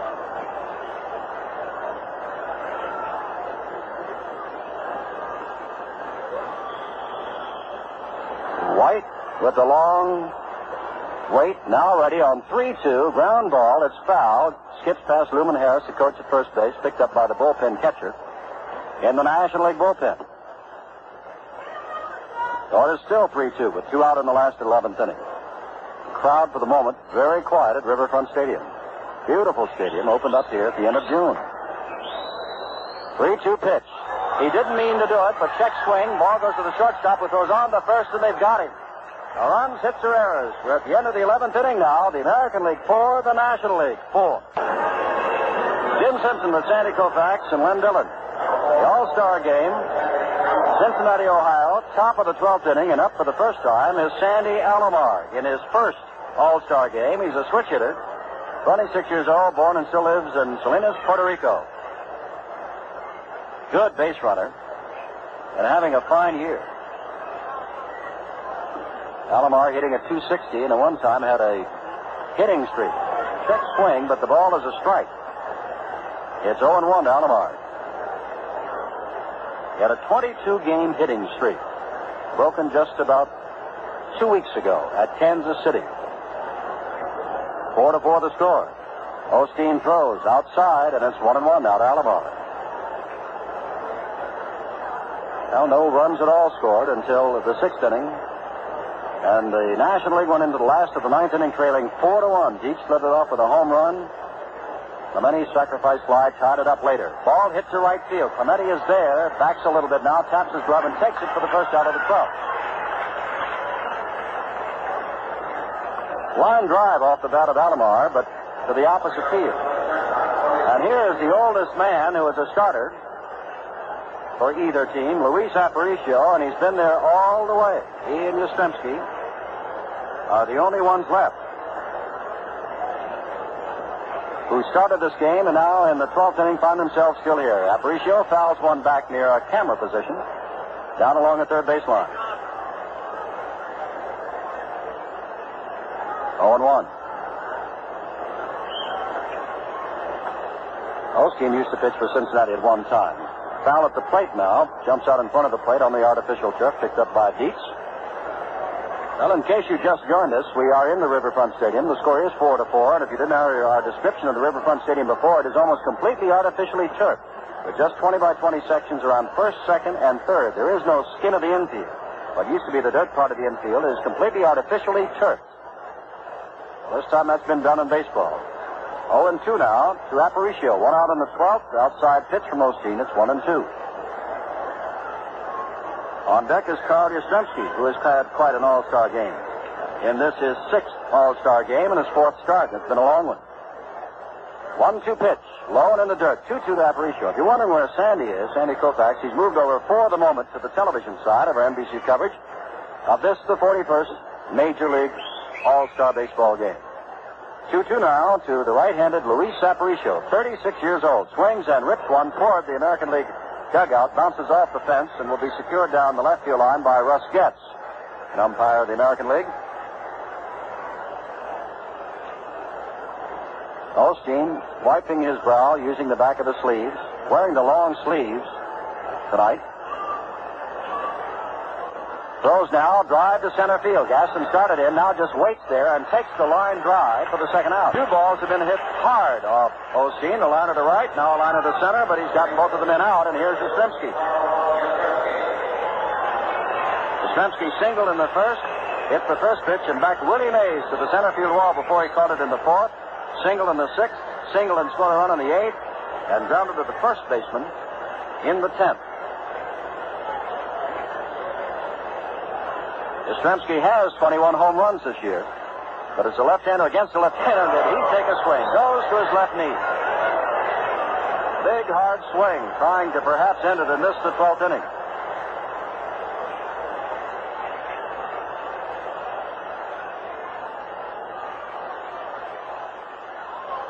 Ball pops out of the mat, but the glove of Dick Dietz. But Barlick says that it did tick the bat of Carl Yastrzemski, so that's strike 2. Yastrzemski did not offer it the ball, but had his bat out over the plate, holding it high, and it did hit it. Hickman, as all good infielders do in the late innings, is guarding that line down along first base. Doesn't want the extra base hit. Yastrzemski fouls it off to the left, and out of play up behind home plate. So it's still 0-2, and now again that flag in right center field begins to blow. For a long time, the winds were still here in Cincinnati.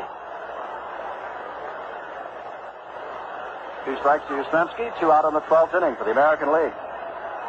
Low and away, it's 1-2. Well, the National League used Seaver, then Merritt, then Terry, then Gibson, then Osteen. The American League, Palmer, McDowell, Terry, Hunter, Peterson, Stottlemyre, and Clyde Wright is working. Yastrzemski hits the drive to center field. In comes Gaston. Has it? No, he doesn't. It got by him. Yastrzemski digging for second. Gaston's throw is low and bounds away from Harrelson. Gaston thought he had it, was slow in retrieving it, and then slow in doing something with it. Yastrzemski never hesitated and steamed to second, catching Gaston by surprise, and his ball was thrown into the artificial turf. And the go-ahead run is at second base, and Carl Yastrzemski has his 4th base hit of the evening, and Horton, who is 2 for 2, is the batter. And Dick Dietz is pointing at first base saying, put him on.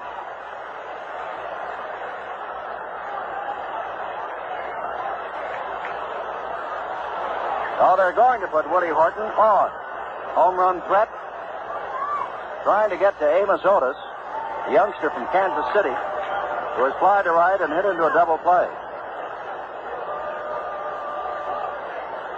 Otis, though, carries with him a fine batting average of .310. That's ball 3. Now Osteen throws to Dietz, ball 4, and Horton drops down to first base, and with 2 out, men on first and second, Amos Otis, the youngster from Kansas City, gets a chance to do it all.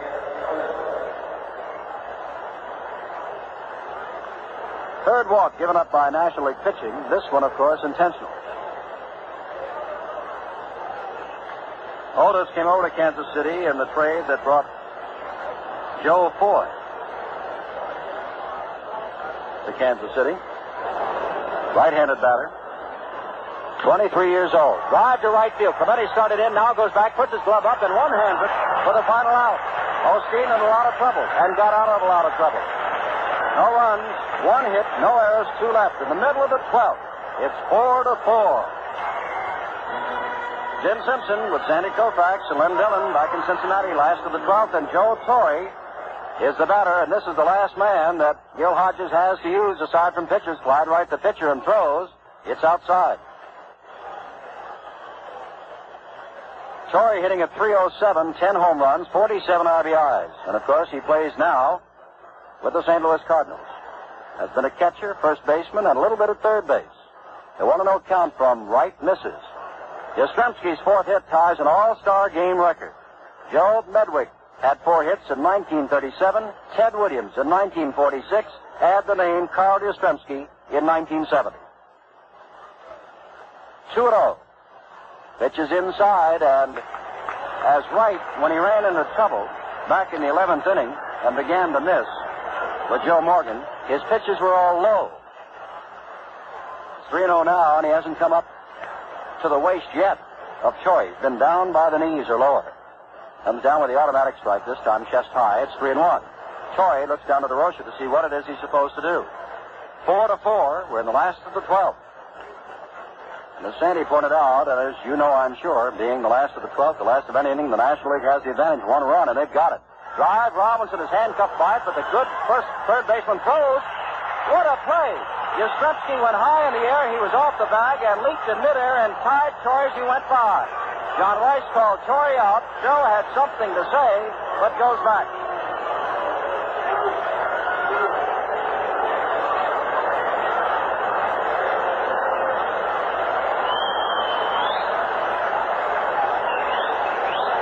Brooks Robinson on this AstroTurf was handcuffed. Came up with the ball and had to throw while leaping in midair. Yastrzemski leapt in midair and turned, spinning while in midair, and tagged out Choi, who, of course, is not one of the fastest men in the world, and therefore that play could develop, and Joe still not reach first base. Well, Roberto Clemente hit a vicious line drive that Otis hauled down in center field. His drive in, the tying run in the 9th inning, takes strike 1 from Clyde Wright. Well, that time Wright was in trouble. 3-0 to Choi. We got a called strike and got him on a 3-1 pitch. And a couple of fine bits of playing by Brooks Robinson and Carl Yastrzemski. Pitch is low, and it's 1-1 to Roberto Clemente.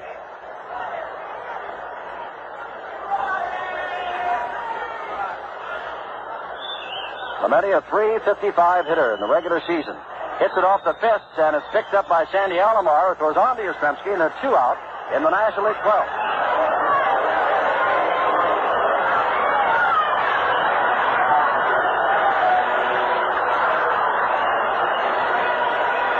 Brings up Pete Rose, and boy, Rose now switches around the bat from the right side, the switch hitter, and with the Cincinnati fans love to see him enter. The Cincinnati hitters have not been hitting tonight, and Rose has walked and struck out twice. Perez struck out twice. Bench struck out 3 times. Right throws, low and in the dirt, dug out by Fosse.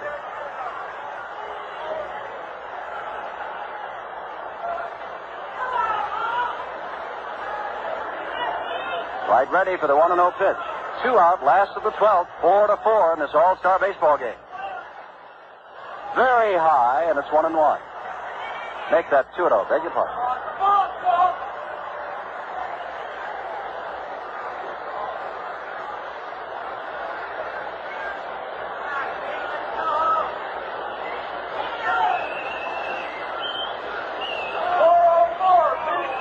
Taking his time on the mound. We'll repeat again. It is a very hot, humid, muggy night. Here comes the 2-0 pitch to Rose, and he laces a single up the middle. Otis comes over, goes down to one knee. Rose starts as though he's going to second base, but Otis hustles his throw into Alomar, and he retreats. So the winning run, Pete Rose, and that's the first Cincinnati player hit. And now the batter, Billy Grabarkewitz of the Los Angeles Dodgers. 341 is average, but tonight he's flied to very short left and grounded to short. 4-4 the score, 2 out, last of the 12th. Right throw, swing by Grabarkewitz, strike. 4 runs, 12 hits, no errors for the American League. 4 runs, 8 hits, no errors for the National League. And Al Bartek, a veteran of 30 years in the majors, is having a long night tonight behind home plate as the umpire. Another swinging strike by Grabarkewitz, and on each occasion he's been completely fooled by the Clyde Wright pitches.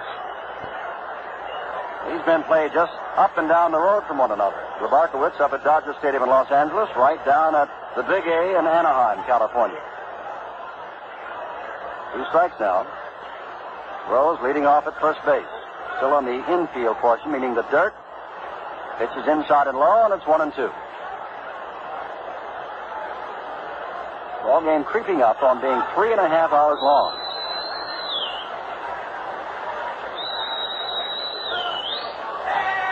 Each team has nearly exhausted its resources of hitters. High and away from Grabarkewitz, it's 2-2. On deck, of course, is Jim Hickman of the Cubs.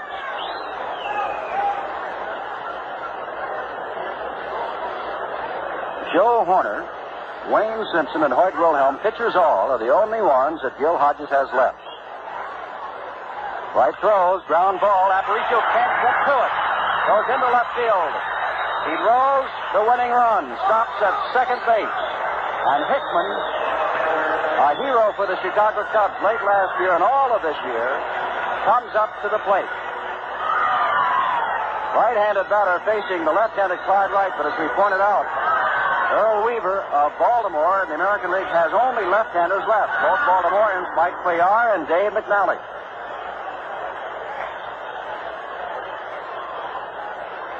Pete Rose at second. Bill Grabarkewitz at first. Jim Hickman at bat.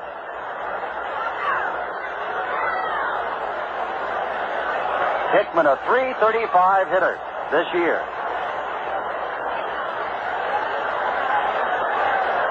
"19 home runs, 63 RBIs. Wright looks back, throws. Hickman takes high. Ball one. On deck is Dick Dietz, who has hit a home run tonight and lined to the second baseman. Wright staring in. 4-4 the score in the last of the 12th inning. A throw, strike right at the knees. 1-1. Barlick behind the plate we told you about with the National League. John Rice of the American League at first base. Frank Secory of the National League at second. Bill Howler of the American League at third. Frank Deslin of the National League in the right field line. And Russ Getz of the American League along the left field line. 1-1 to the waiting Jim Hickman. And right into the stretch. Looking back and throws up the middle. Rose is on his way around. Picked up by Otis. Rose is coming to the plate. Throws a throw. He's in. It's all over. The National League wins.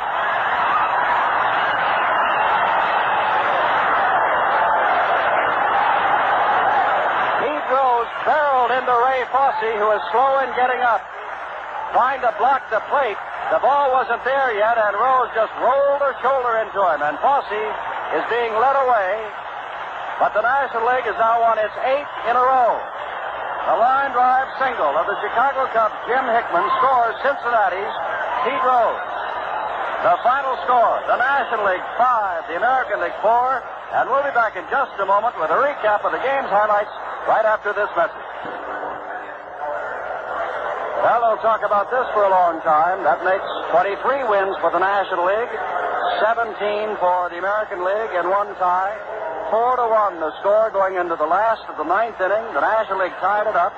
Then in the 12th inning, Rose singled with 2 out, followed by Grabarkewitz's single that just narrowly went under the glove of Luis Aparicio, the 36-year-old shortstop, going to his right. Rose stopped at second, and Jim Hickman, the man that we have said has been a star over the latter part of last year and the early part of this year for the Chicago Cubs, and was picked over Billy Williams by Gil Hodges, and that raised a lot of eyebrows. But Gil Hodges is vindicated, as it is Hickman, who drives in the winning run, and it's 5 runs on 10 hits, no errors for the National League, 4 runs, 12 hits, and no errors for the American League. Their 8th win in a row for the National League, and the 8th time in a row they have not committed an error. We'll be back with more highlights of tonight's All-Star game in just a moment. This morning you got up and shaved the whiskers off your face. You thought your razor shaved clean and didn't leave a trace. But now you touch your face and find those tiny whiskers left behind. You got the nuts. So shaving with a great techmatic razor by Gillette, it gets enough. Those tiny whiskers your razor may not get. You hardly ever get a nick or cut. Techmatic still, but it gets enough.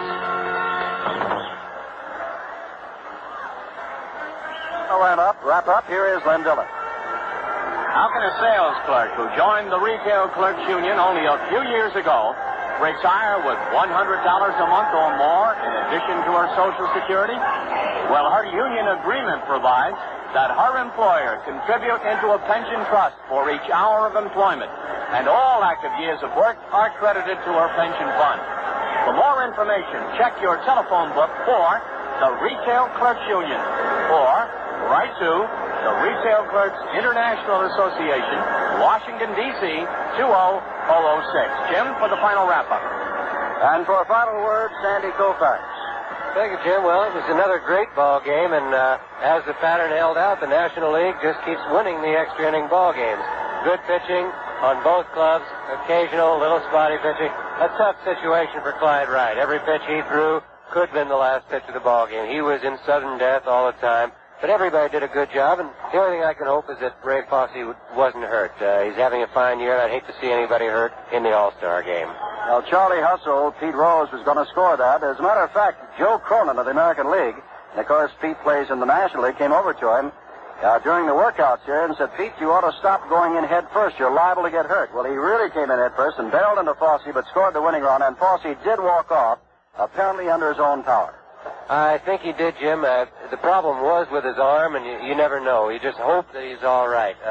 Charlie Hustle, as you call him, Pete Rose, what everybody calls him, it looked like he was going to slide head first, and looked up and saw the catcher had the plate blocked, and you just can't slide head first into those shin guards. So at the last minute, he just sort of hit Fosse with a body block and broke open play and did not let Fosse even catch the ball, and then just fell down in a heap, both of them on the plate. Well, to recap for you, 5 runs, 10 hits, no errors for the National League, 4 runs, 12 hits, no errors for the American League, and the losing pitcher, Clyde Wright. The winning pitcher was Paul Osteen. It's the 8th in a row. It took 3 hours and 19 minutes and 12 innings to play here at the brand new Riverfront Stadium. And to show you what's going on now, they're putting the top down, but since it is all artificially turfed, all they have to do is put a little top over first base, second base, third base, over the pitcher's mound, and over around home plate. They can leave the entire infield open because they do have artificial turf.